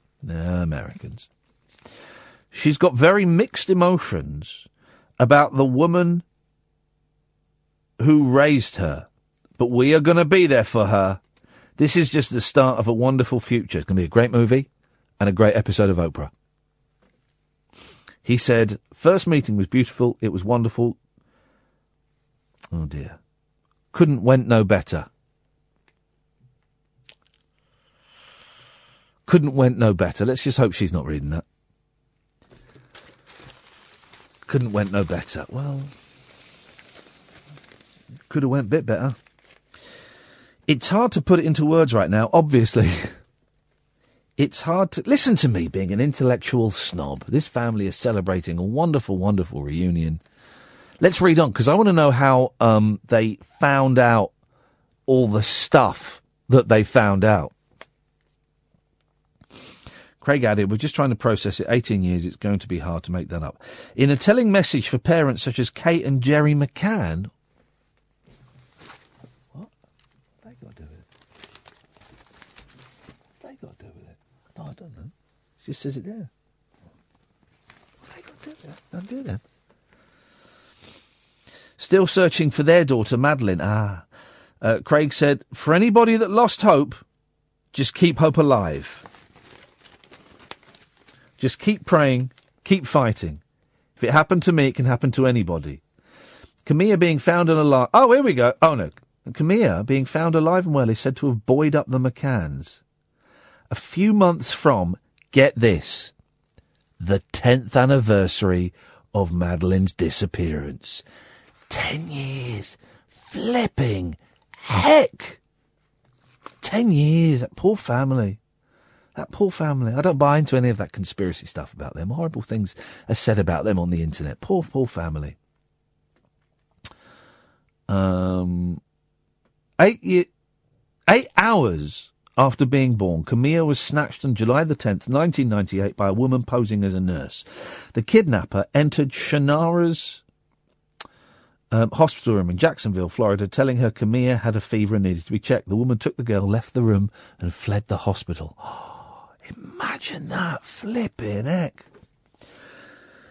Nurses had believed the kidnapper was a member of the family. Staff said they saw her speaking with Shannara hours before the abduction. Katia grew up in rural South Carolina, about 175 miles from her real family in Jacksonville, under a false name. Williams, 51, was arrested on Friday after staff at the National Centre for Missing and Exploited Children received a tip that they passed on to authorities, including the FBI. How did they find out? This is the thing I don't get. Have I missed a bit of this story? How did they find out? DNA testing then revealed that Katia is Shannara and Craig's long-lost daughter. Williams had been charged with kidnapping and interference with custody and could face up to life in prison if she's convicted. A day before meeting her real parents at the weekend, Katia had an emotional reunion at the detention centre where Williams is being held. Separated by... here we go. This is where it gets a little bit hard to... Well, you know. Separated by a mesh screen, the accused kidnapper blew a kiss to Katia. "I love you, Mama," the sobbing teenager told her before adding she was praying for her. Hours later, Katia wrote a message on Facebook defending her alleged abductor. Katia said, "She raised me with everything I needed, and most of all, everything I wanted. My mother is no felon. The ignorant ones won't understand that." Williams is thought to have suffered a miscarriage before the abduction. Oh, flippin' heck. Flippin' heck. That's some story, isn't it?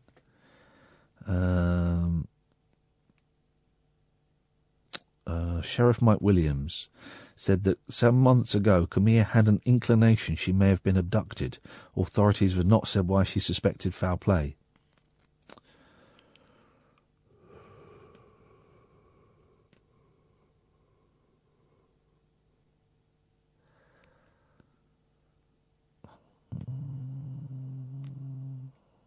That's a story, isn't it, eh?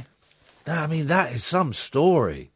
But you can understand why she's not angry with the mum in prison, because it's her mum. You know, for all she's ever known for 18 years is that woman is her mum. And then you go and meet someone else because, well, yeah, I'm your mum. I'm your dad. Dearie me. Dearie, dearie me. What's the story? Guys, we have another hour of this. You've only got 30 minutes. You can call up in, though, because then we're going to have a guest at about 12:30. 0344 499 1000 is the telephone number if you want to give us a call. Suze is listening. Good evening, Suze. Glad you're enjoying this rubbish. I mean, let's be honest. It's very, very lowbrow this evening. It's been actually bits of the show have been properly treasonous. And if this were to get out to the Queen, we'd be in Catherine, as producer of the show, would be in very, very serious trouble for allowing a lot of this stuff to be broadcast. You pays your money, you takes your choices. 0344 499 1000. Late nights with Iain Lee on Talk Radio. Late night, Iain Lee on Talk Radio. We have ways of making you talk. Sometimes life may feel like it's sucking you up, but it's not. It may just be you sucking. Sometimes life may feel just like you're losing the race, but you're not. You're just letting everyone else win. Sometimes it feels like everyone's being a dick, but they're not. It's just you being a dick to everyone.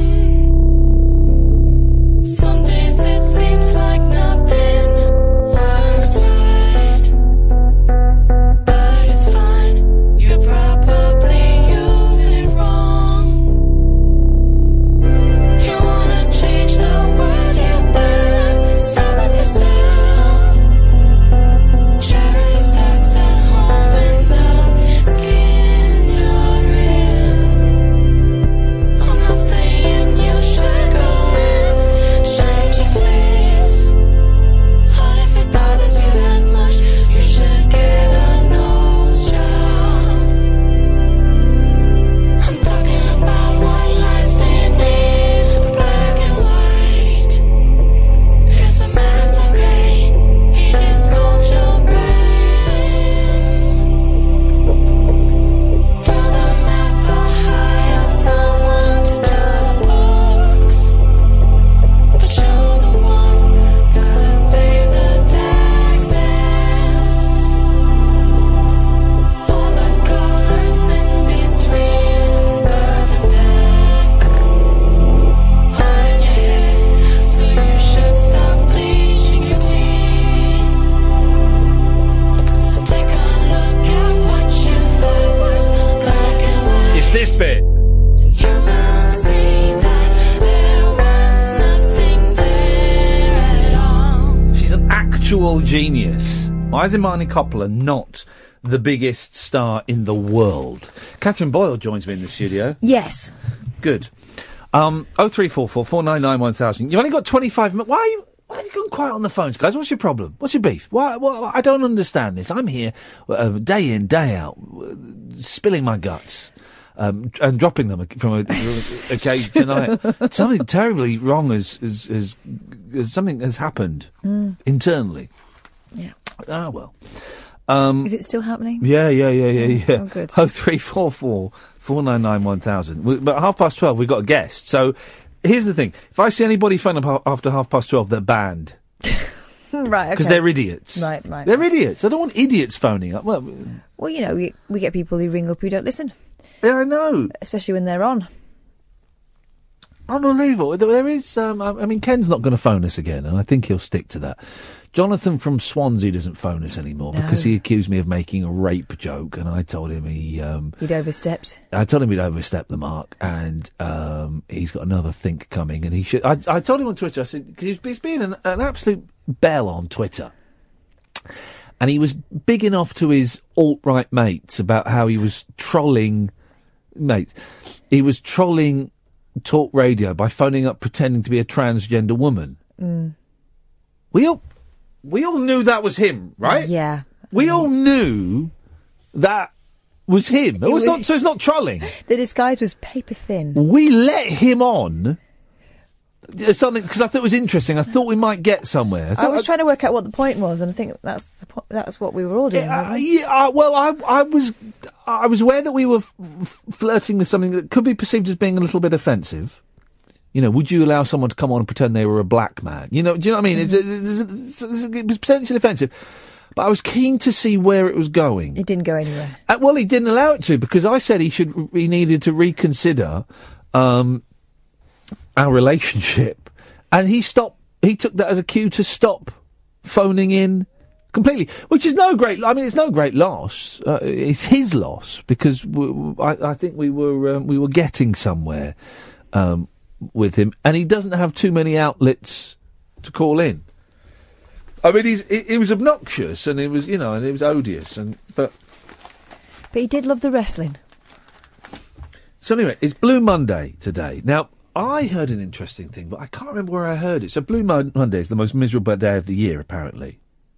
Oh, here we go. It's a travel company that worked it out. I knew that it was a company thing. Is it because it's kind of you've just had the Christmas holidays? And can you get that call back, please? The furthest away from your next holiday. Well, no, is that what they're saying? They're just saying this. Basically, it's a travel company they want you to book your holiday now. A travel company used a mathematical formula based on factors including weather. Days since Christmas, debt. Was the mathematical formula not? We need to do. Hey, right. Debbie, what you don't, Debbie? Oh, sorry, did I swear? Yes, you did. You're on the air. What are you talking about?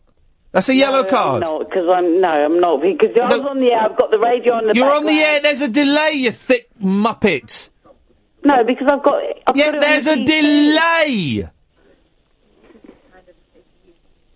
You've got a yellow card. No idiots phoning in. Sorry? A yellow card? That's a Nick Ferrari thing. No, it's not. It's a football thing, you muppet. What have you called in for, you obnoxious... I don't watch football. I listen to LBC, and the only yellow card I know is when I listen to Nick Ferrari. Oh, Debbie. You got a yellow card? Debbie. I'm going to give you a red... Now, that's it, you're off. Debbie, Nick Ferrari didn't invent the yellow and red card system, you absolute pudding. What do you want, you obnoxious woman? Am I actually on the radio? Yes, thicko! What do you want? Oh, my God, where do we start? We don't. So they've come up with this obnoxious woman. Thoroughly unpleasant. I'm sorry you had to listen to that, dear listener. But I did enjoy shouting, actually. It was good. I'm experimenting with my shouting voice, and that was a great moment to use it. So, the son of Blue Monday. So they've come up with 10 things to cheer us up. Go on. Now I've not read these. I've only read number 2. Number 2 jumped out at me. Greggs is launching a home delivery service. Yes. Boom. Oh. Get in there, fatties. And I include myself in that. That's me in all week. Greggs is launching a home delivery service? Now, their sausage rolls taste like home. Aye. What do they call it? Greg's dummy, when you shove it in a baby's mouth. That's what my family used to call it, yes. Greg's is launching a home delivery service. Boy, oh boy, Greg's. Oh, it says it's only in some regions. Let's Is there find one? out. Please tell me there's one in this area, because Greg's. Let's have a little look-see. Greg's.co.uk. man, when I was pregnant with my first, I virtually lived on sausage rolls. Oh, there's a button. Greg's Delivered. Oh. Introducing Greg's Delivered, our new delivery service. Right. Newcastle, of course. Newcastle, London City. Are we in London City? Nearly. Let's try. Let's click on it. Let's see. Email address. .com. What's our postcode? SL1 8DJ. Uh-huh. Security code. Oh, so you type in that thing there. 6891. Begin registration. Yes.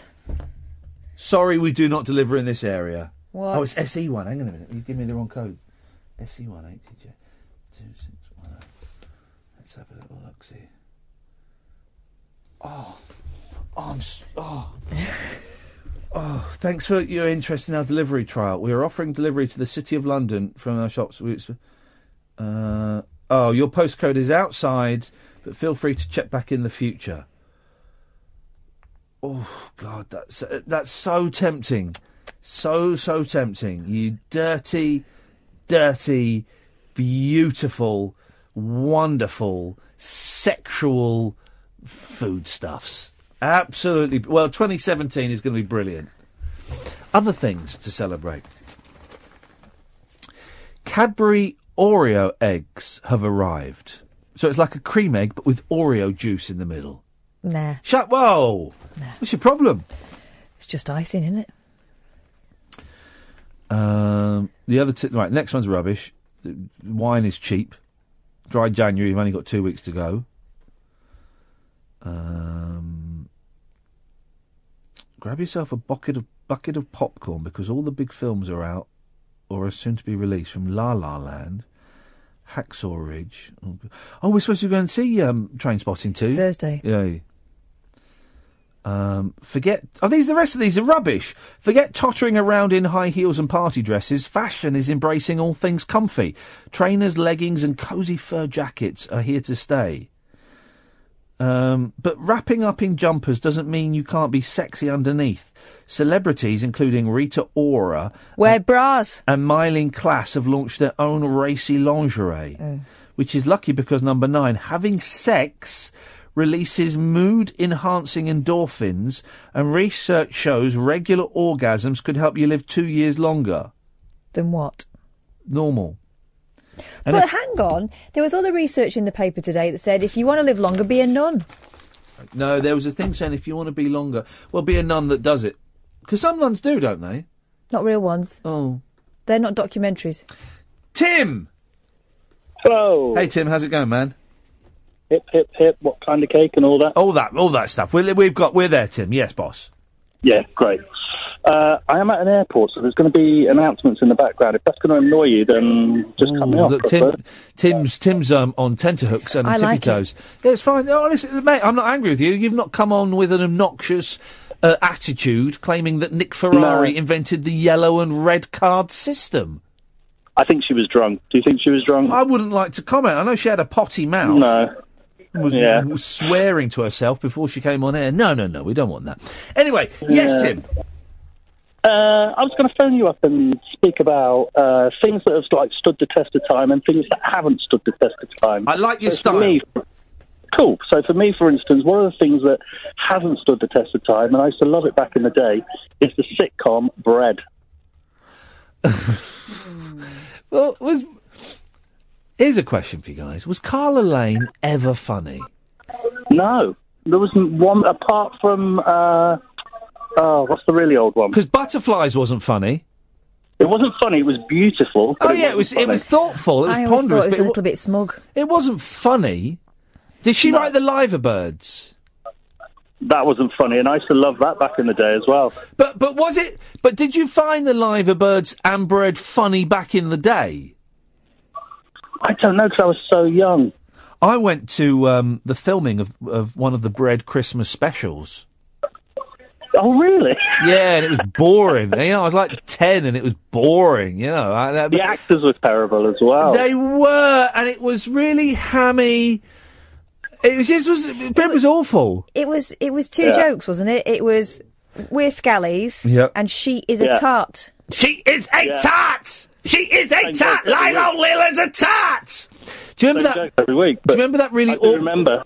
Do you remember the awkward episode, Tim, with Linda McCartney in?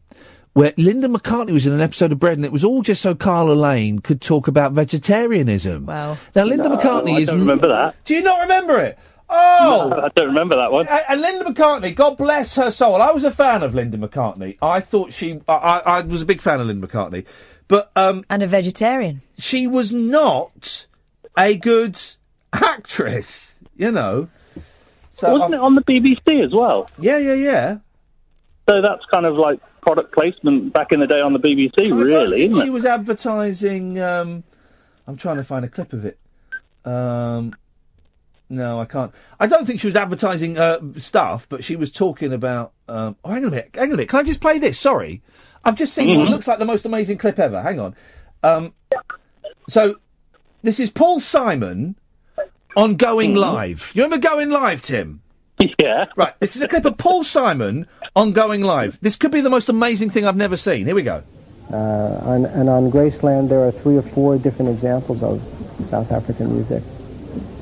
Okay, back onto the telephones now, and line 6. Philip Schofield? Hello? Hello. It's Paul McCartney. It's not. Yes, it is.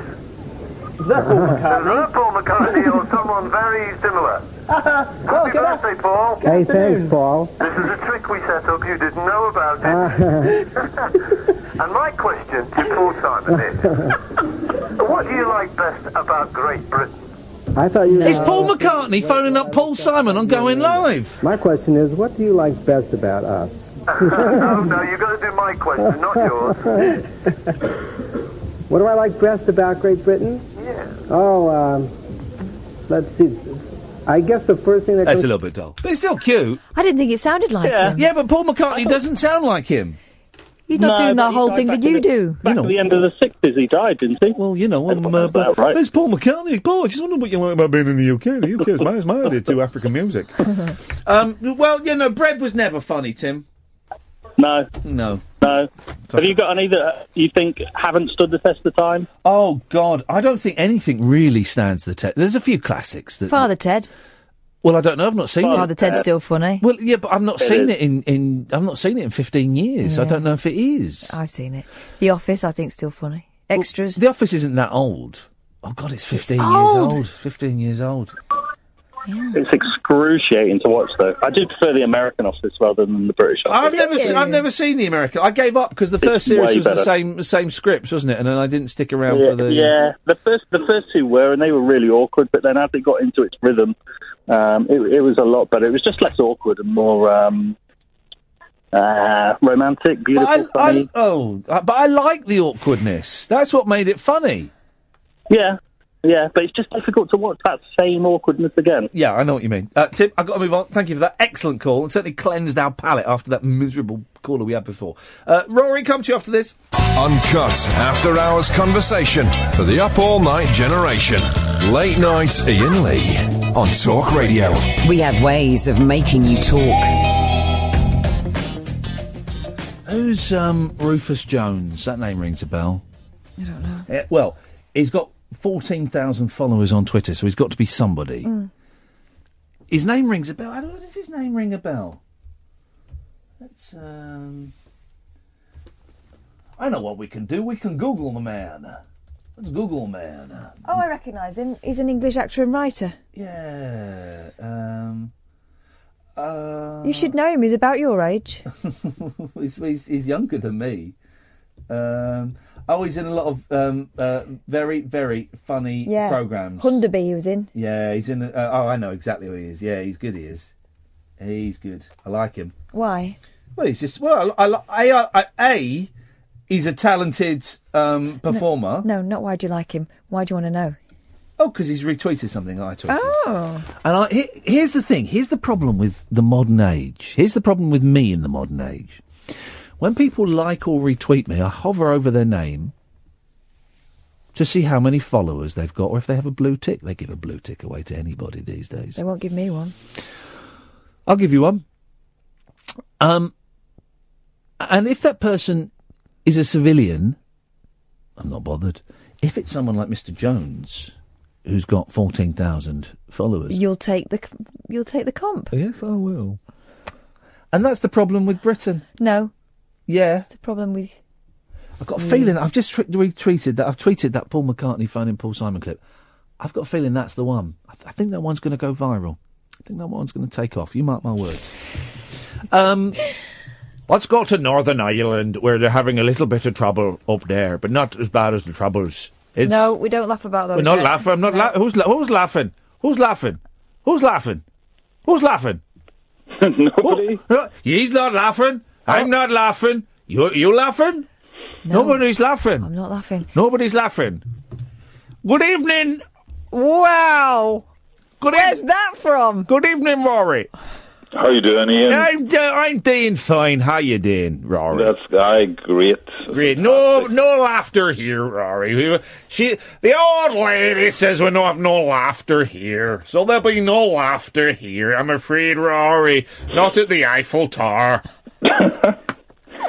Not at the Eiffel Tower. What's the Eiffel Tower got to do with anything? It's the only thing you can say in Northern Irish. There'll be no laughing here at top of Eiffel Tower. Rory, what have you called him for, me fella? Lots of different things. Beautiful, Rory. I want to congratulate you on the way you dealt with Ken, because Ken had to be told that he was so arrogant. He was a very arrogant man, and there's so many people like him, and they really need to be told. And I'm allowed to sound harsh, but no. Well, I do. I've been thinking about my response to Ken, and I think I did. I don't think I handled it brilliantly, but it was over a sustained period. And I have to stress again, it's not in any way an anti-religious or anti-Christian on my part at all. I don't have any problem. I'm not religious. I don't have any problem with people that are at all. And you know, as I mature, I respect people's religious decisions more and more. But there was, with that caller in particular, there was a real arrogance and a real inability to engage and listen. And also, the message was actually dangerous as well, I thought, you know. So there we go. Anyway, Rory, let's move on from that, because he's not here. He's not here to... Well, you thought, Rory, that tonight you were phoning up the Iain Lee show on Talk Radio. But tonight, Rory, this is your life. Oh, brilliant. Eamon Andrews, isn't it? Yeah. Eamon Andrews. And Michael Aspel after that. Michael Aspel ruined it for me. It was all about Andrews. Tonight, I'm dressed up as a policeman. And you may recognise these cobbles, because I'm on the cobbles of Coronation Street, where I'm going to go and surprise one of the cast's biggest stars. And when I say biggest stars, I mean she's got big hits. Whoa. Tonight, Beckledge, you thought that you would be filming Coronation Street, but tonight, Beckledge, I'm here to say this is your life. She probably thought it was a good break anyway. I think she got quite tired. Remember when she came back and... She didn't like it when she came back, because it went from 2 episodes a week to 4 episodes a week, and she couldn't keep it up. Yeah, exactly. Rory, I am sorry about how he's talking tonight. To Eamon Andrews? To you and to Northern Ireland in general. What Northern Ireland in general? I'm apologising to you and to Northern Ireland in general on behalf of Talk Radio for the accent. You'll get ridiculed in the mail for doing that. Well, get a Lily Allen done on you, Kath. Yeah, you will. Well then, that's one way to a blue tick. Yes. Anyway, Rory, let's forget her for a minute. What have you called in for? I'm looking for a pen pal. I'm basically fed up with having conversations with people and having to listen to people. And I think it would be much more beneficial for me, and perhaps one or two other people, if I conducted like a written correspondence for a while, just tested that out. You know, people used to have pen pals and things. So I'm. Do you mean pen and paper or electronic mail? No, not that trad old school, but digital, but actual. Yeah. I have a correspondence with somebody. I don't know. Well, why don't you? Okay, are you prepared to give out your email address in a public forum? No, I'll give out my Twitter handle. Well, hang on a minute. That just sounds like you're fishing. Does it? For Twitter followers? No. Well, that's what it sounds like. Why don't you make? Here's what you can do, Rory. Yeah. Right? What do you think?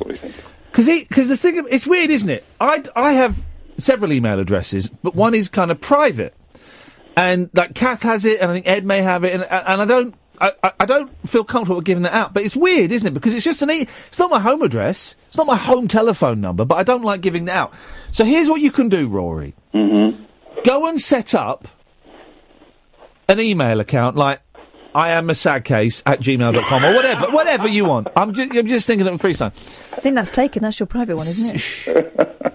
No, I'm a Sadcase69. Set that up. Phone up tomorrow and give out that email address. Okay. And let's watch the magic. Let's watch the magic unfurl. Yeah, do you know what I mean? No, I mean you can write stuff on text to people, but I mean somebody who wanted to engage in an actual sort of 3-4 paragraph thing. Can I just say, if anybody does contact Rory and they find themselves on the receiving end of hardcore pornography, A, forward it on to me, and B, it's nothing to do with us. Okay. Excuse me. Yeah, that was a laugh and a. Well, it sounded like it sounded like a release of. So, set the email address up, Rory. Give us a call tomorrow, and we're going to make magic happen. Okay, let's do that. Tutty bye. That's going to happen. That's going to be the big thing. That is going to be the big thing. Right, Catherine. I'm going to go. Be gone. Dear listener, stick around a while. Stick around. Where's that from? Stick around, because here's where we get funky. Where's that from? Hang on a minute. Stick around a while, because here's where we get funky. Anyway, it doesn't matter.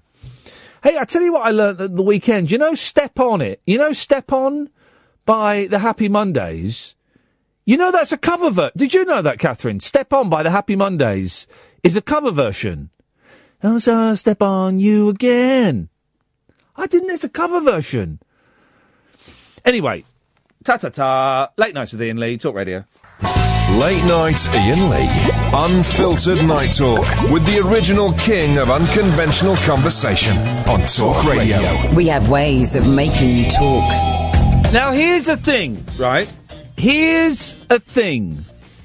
My mate Glenn sent me a link the other day, and I don't really click on links, but and I'm so glad I clicked on it, and it's since popped up a few times in my Twitter feed. So it's kind of, you know things are going viral when several different people forward something onto you, kind of over a period of a day or a couple of days. And this thing kept popping up in my Twitter feed.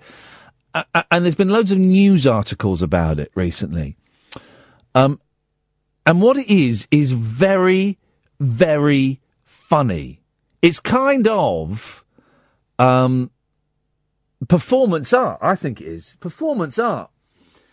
And it's this guy called Scott Rogowsky who prints up these brilliant, spot-on, lot of care and time goes into them, these fake book covers, and then his mates film him on the tube in America, in New York. What do they call the tube in New York? Metro? Is it the Metro? No, it's Paris. It doesn't matter what they call it. I'm not going to go there again.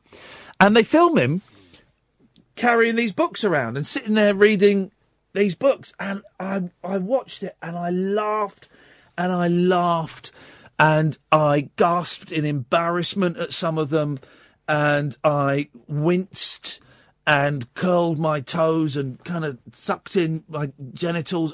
Some of them were just excruciatingly embarrassing, but they were all really, really funny. And So I sent him a tweet. That's the good thing about Twitter. Twitter is awful. Twitter sucks, man. Twitter is a terrible, soulless place. But it does mean you can see something really, really funny online and track the person down and send them a message. And I'm so pleased to say that Scott is on the line now. Evening, Scott.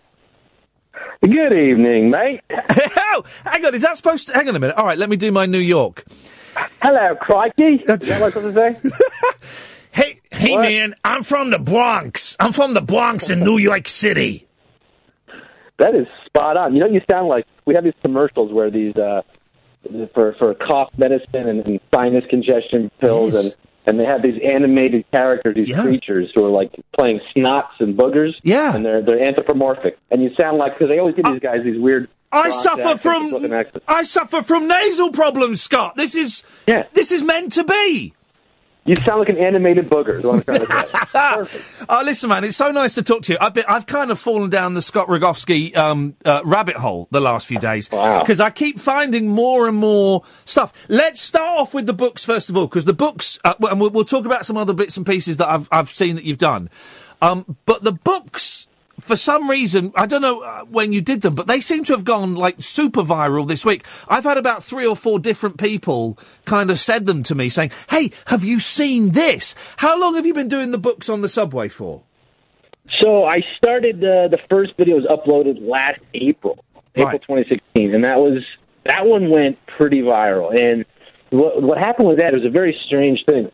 So I did the video, I actually made it for Playboy, the men's magazine. They have a digital arm, and they kind of hired me. I signed a little deal with them to make content for them. That's what I do. I run I'm a comedian. I have a talk show, and I have to make money because there's no money in being a comedian, really. So you have to sell out to these companies and make content. Yeah, of course. There's no shame in that. There's no shame in taking the dollar. Of course not. Yeah.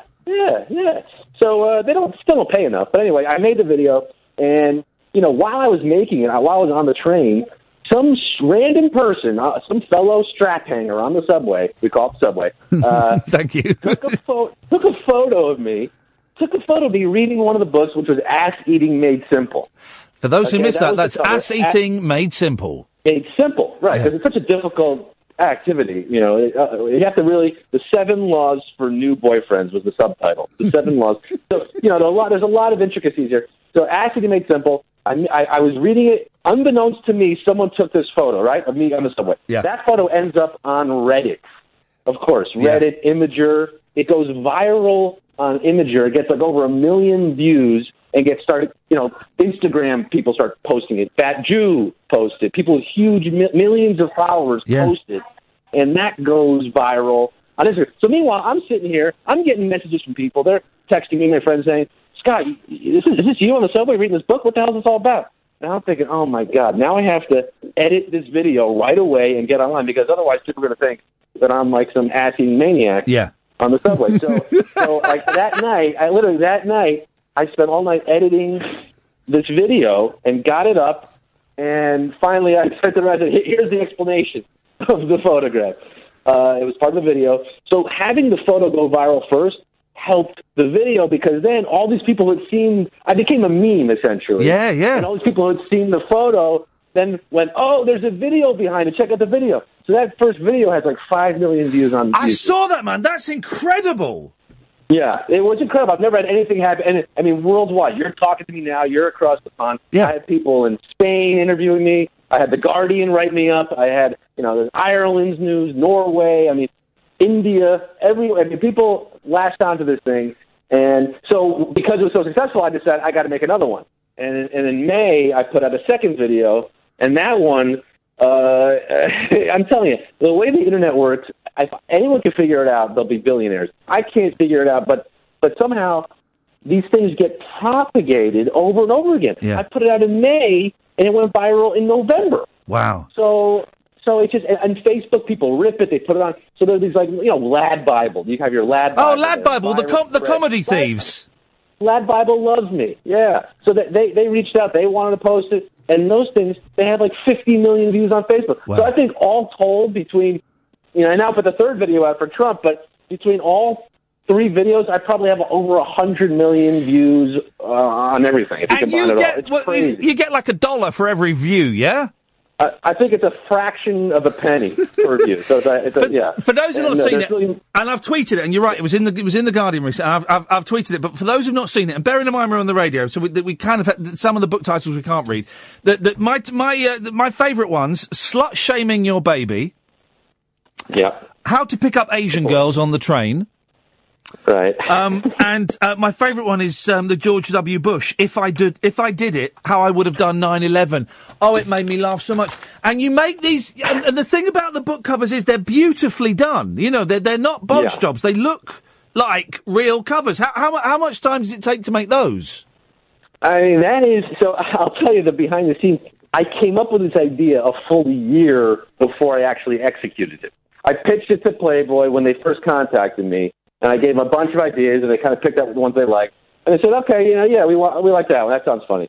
But I sat on it for a year, honestly, because I was thinking, how am I going to do this? Yeah. I have to first I have to come up with the titles and be funny that way. Then I have to design. I don't know anything about designing.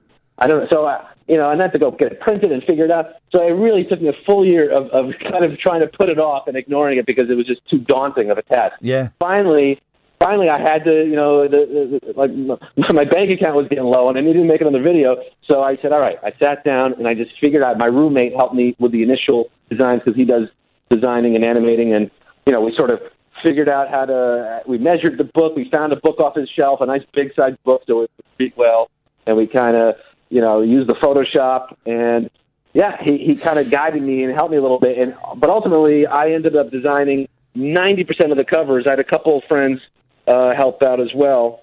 I should shout out this guy, Dan Wilbur, who makes, he has a blog called Better Book Titles. Yeah. And his whole thing is he kind of reworks classic books, to make them more accurate than what the actual title is. And he also does his own Photoshop. So have there been any, Scott, where you've made them up and you've sat there looking at it going, I can't read this in public. I can't do this in public. Well, I mean, there was definitely some of these, the Mein Kampf for kids. Yeah. was a tricky one. And I'll tell you what, Ian, this latest one I did all Trump edition. Yeah. And a couple of the covers did not make the final cut because once I sat down to edit, I was thinking about it. I said, I don't know if I should do this. I'll tell you one of them. I guess I could say it on the air. It's and I really do like the cover on this one. The artwork's beautiful. It's my first book of date rape by Barron Trump, the 10-year-old son of Donald. So it's for ages 3 to 4 and 5. It's like a children's book of date rape. And I tell you the one I like. Is this from the Trump one? And again, this is about as far as we can go. The Elizabeth Gilbert book. Which was Eat, Pray, Love, and you've done Eat, Pray, Grab, Pussy. Right. Was that part of that was part of the Trump one? That was part of the Trump one. And this just happened today, and I got to tell you this story. You mentioned earlier how horrible and soulless and just what a cesspool Twitter is. Yeah. But just like it connected us, Ian, it also connected me to Elizabeth Gilbert. I saw this. This is incredible. She reached out. I woke up one morning, got a direct message. Well, actually, it was just a tweet from Elizabeth Gilbert saying, Scott, I love your book cover. I want the book cover. I want to march with it in D.C. on Saturday. There's a big protest to Donald Trump on this Saturday in Washington, D.C. The Women's March. There could be like 500,000 people there. Wow. I'm actually going to head down there. So she reached out. She said, I want to march with the book, and I'll trade you a donation to Planned Parenthood. And I'm thinking, first of all, I can't believe she saw the book. This is the author of a 10 million copy bestseller. I mean, they made a movie, Julia Roberts. This is one of the biggest books of all time. She reached out to me. And just today, we actually coordinated. I went to her apartment in Manhattan. I didn't know she lived in New York. I met her in the lobby of her apartment. I gave her the book cover, and she cut a check right in front of me in my name for $5,000 to Planned Parenthood.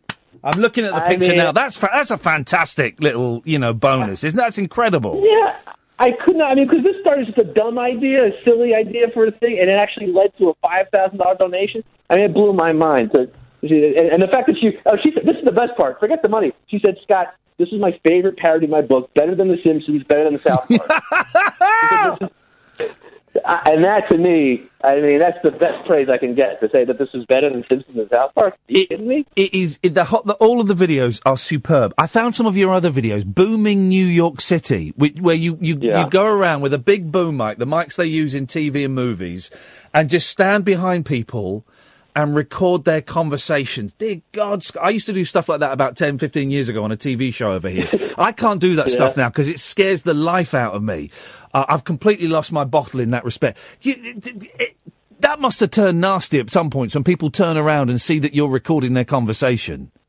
Yeah, definitely some confrontations there. A few people, I think I included some of them, but, I had to blur out some of the faces. I mean, we did try to get some releases so we could use them.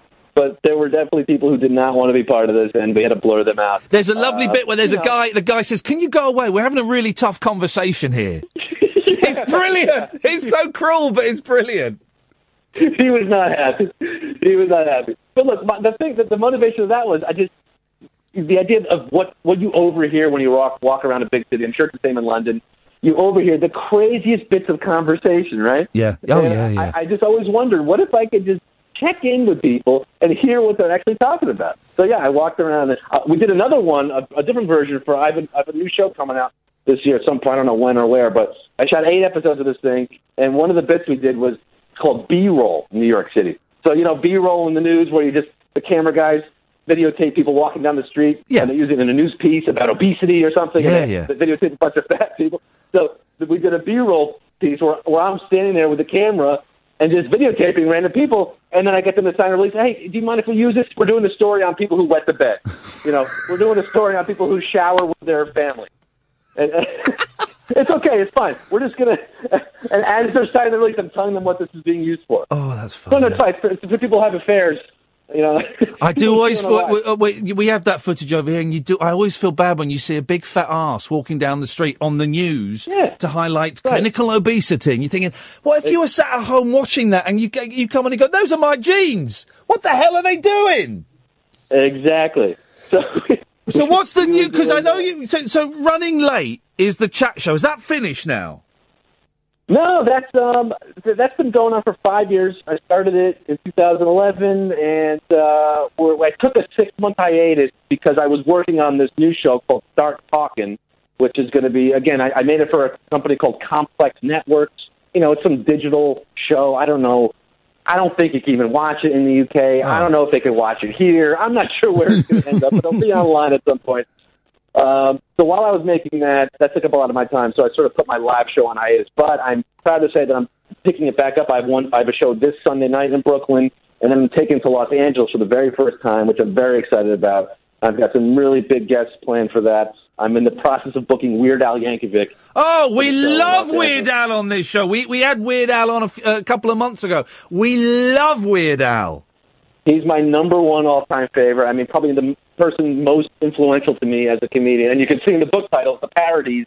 I mean, this is sort of what I like to do, and I used to make parody songs when I was a kid, and Weird Al is my absolute number one. So I've been talking to his manager, really hoping I could get him. And I'm doing 5 shows in Los Angeles in February. So I'm back with RunningLateShow.com. Well, we'll look at that. But running late, because I looked at it because I didn't know anything about you, Scott, apart from what I saw about the book stuff. And I say I've fallen down this rabbit hole. I don't blame you. No, but I'm glad I've stumbled across you because I've watched some bits of Running Late, and there's loads of it. You say RunningLateShow.com.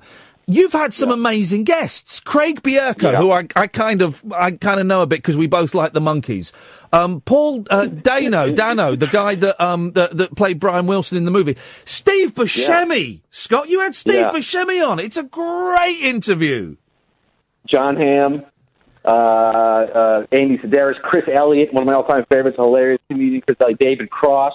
Oh, I love David Cross. Gilbert Gottfried as well. It's a brilliant list. How does it work? Do you kind of approach them and they're aware of you, or how do you get some of those big names? I've been doing comedy in New York for about 10 years now, almost 10 years, and it's a pretty small scene here in terms of. There are a lot of people trying to do comedy, but because I've been here so long, I kind of know people who've grown up a little bit and become bigger names. Some of my friends are now opening for Louis C.K. and at the Madison Square Garden. Wow. But being in the scene. Jim Gaffigan's the kind of guy, if you live in New York and you do comedy in New York, you'll probably do a show with Jim Gaffigan. Right. He stops in all the time doing shows at small clubs, and he just likes to work out. Guys like Todd Barry, guys like, Gilbert doesn't really get out so much, but some of these guys, you'll just see them out in clubs. So you get to know these people. With some people, like the story of Steve Buscemi, I mean, a lot of it's tracking down emails, publicists, he's promoting something, you get lucky, just like any talk show. Yeah. With David Cross, I'll tell you the story behind David Cross because this is a good one.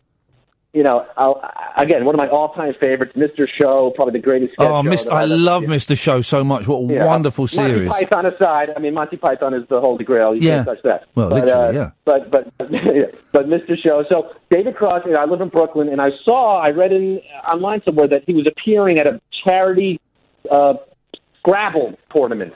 I think it was a poker tournament. There was some charity thing in my neighborhood. And, I went to this thing, and there was a $50 entry, and I don't know how to play poker. I think it was poker. I don't know how to play poker, so I paid the $50 entry fee. I had a letter that I hand-wrote with me with some photographs of David and his dog that I had gotten from a place. I used to work at Topps Baseball Cards, which is a baseball card company, and they made a baseball card of David Cross. They took photos of him and his dog, and I had worked there, so I had access to these raw files. I printed them off, and I put them in the envelope with his handwritten letter telling him, what I do and my show and how much I'd love to have him. I went to this poker tournament, paid the $50 entry fee, and during the break, I went right up to him and I said, David, I'm a big fan. I host a show. Here's an envelope, confirmation. My number's in there. My email's in there. If you could look at it, I'd really appreciate it. And I left. Wow. I didn't play poker. I just left. Yeah. A couple of days later, I got an email from David Cross. Wow. Saying, I read your letter. Thanks so much. I can't do this show, but keep me in mind. Blah, blah. 4 months later, I booked him. And it was probably one of the all-time. I mean, I had him and his girlfriend, Amber Campbell, who's a great actress in her own right. Yeah. They were together on the show for the first time they ever appeared together in media, together on my show, and they got married since then.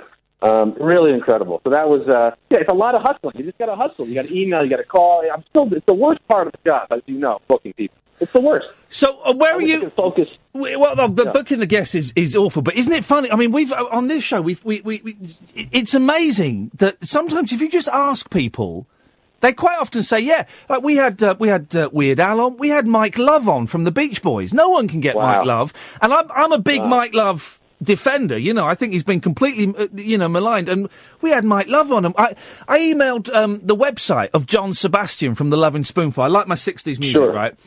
And John Sebastian wrote back saying, yeah, sure, when do you want me on? Here's my phone number. And it's like, this is amazing. Unbelievable. So what's next? So you've got the new series. What other bits and pieces have you got coming up, Scott? And where do you want to send people so that we can look out for your stuff? Well, I mean, like you said, and you're a good example, the best thing to come out of this book cover thing blowing up, because I think it's a good bit. I think it's funny. I mean, personally, I don't think it's the funniest thing or the best thing I've ever done, but this is a good opportunity for people to see my other work, because now it blows up, it gets out there, now they can say, oh, who is this guy? And they'll research and they'll check out my other stuff. So that's the best thing. Yeah, just go to RunningLateShow.com and, click around. It's not the best design website. I need to update things a little bit. It's a little bit clunky. It's a bit clunky. It's a little clunky. But I need to get with the times. I'm not tech savvy. I'm not. Well, hang on a minute, mate. I watched the video tonight of you building a Tinder profile with your parents. I saw that. Yeah. That was horrible. Tinder, I can figure out. Yeah, I figured out. You're explaining it to your mum and dad, and you go, "Would you mind if I dated an Asian girl?" Well, I prefer if you dated a nice Jewish girl. Oh, it's brilliant. Classic. Scott, listen, man. I think I was just going to get you on to talk about the books, and I'm so glad that I delved a little further, because it's all brilliant. Anytime you want to come on and plug something, man, you can come on anytime and for as long as you want. I don't need to plug stuff. I'll just talk 60s music with you. We can do that too. I love it, Scott. It's a real pleasure to talk to you, man. Best of luck with everything. Thanks, Ian. Thanks, everybody. Take care. It's Scott Rogowsky. RunningLateShow.com. I'll tweet it in a second. Honestly, some of those videos are so funny. And they're so cringy, and they're so awkward, and it's brilliant. Absolutely brilliant.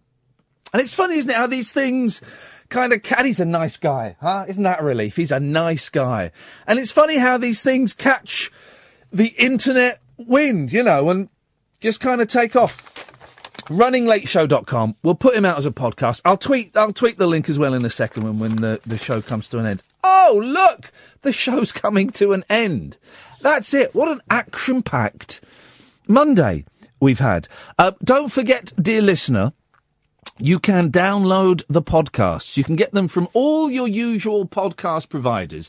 I will ask a favour. If you're downloading it from iTunes, if you have access to iTunes, it would be really groovy if you could download it, unsubscribe if you've already subscribed, and then resubscribe.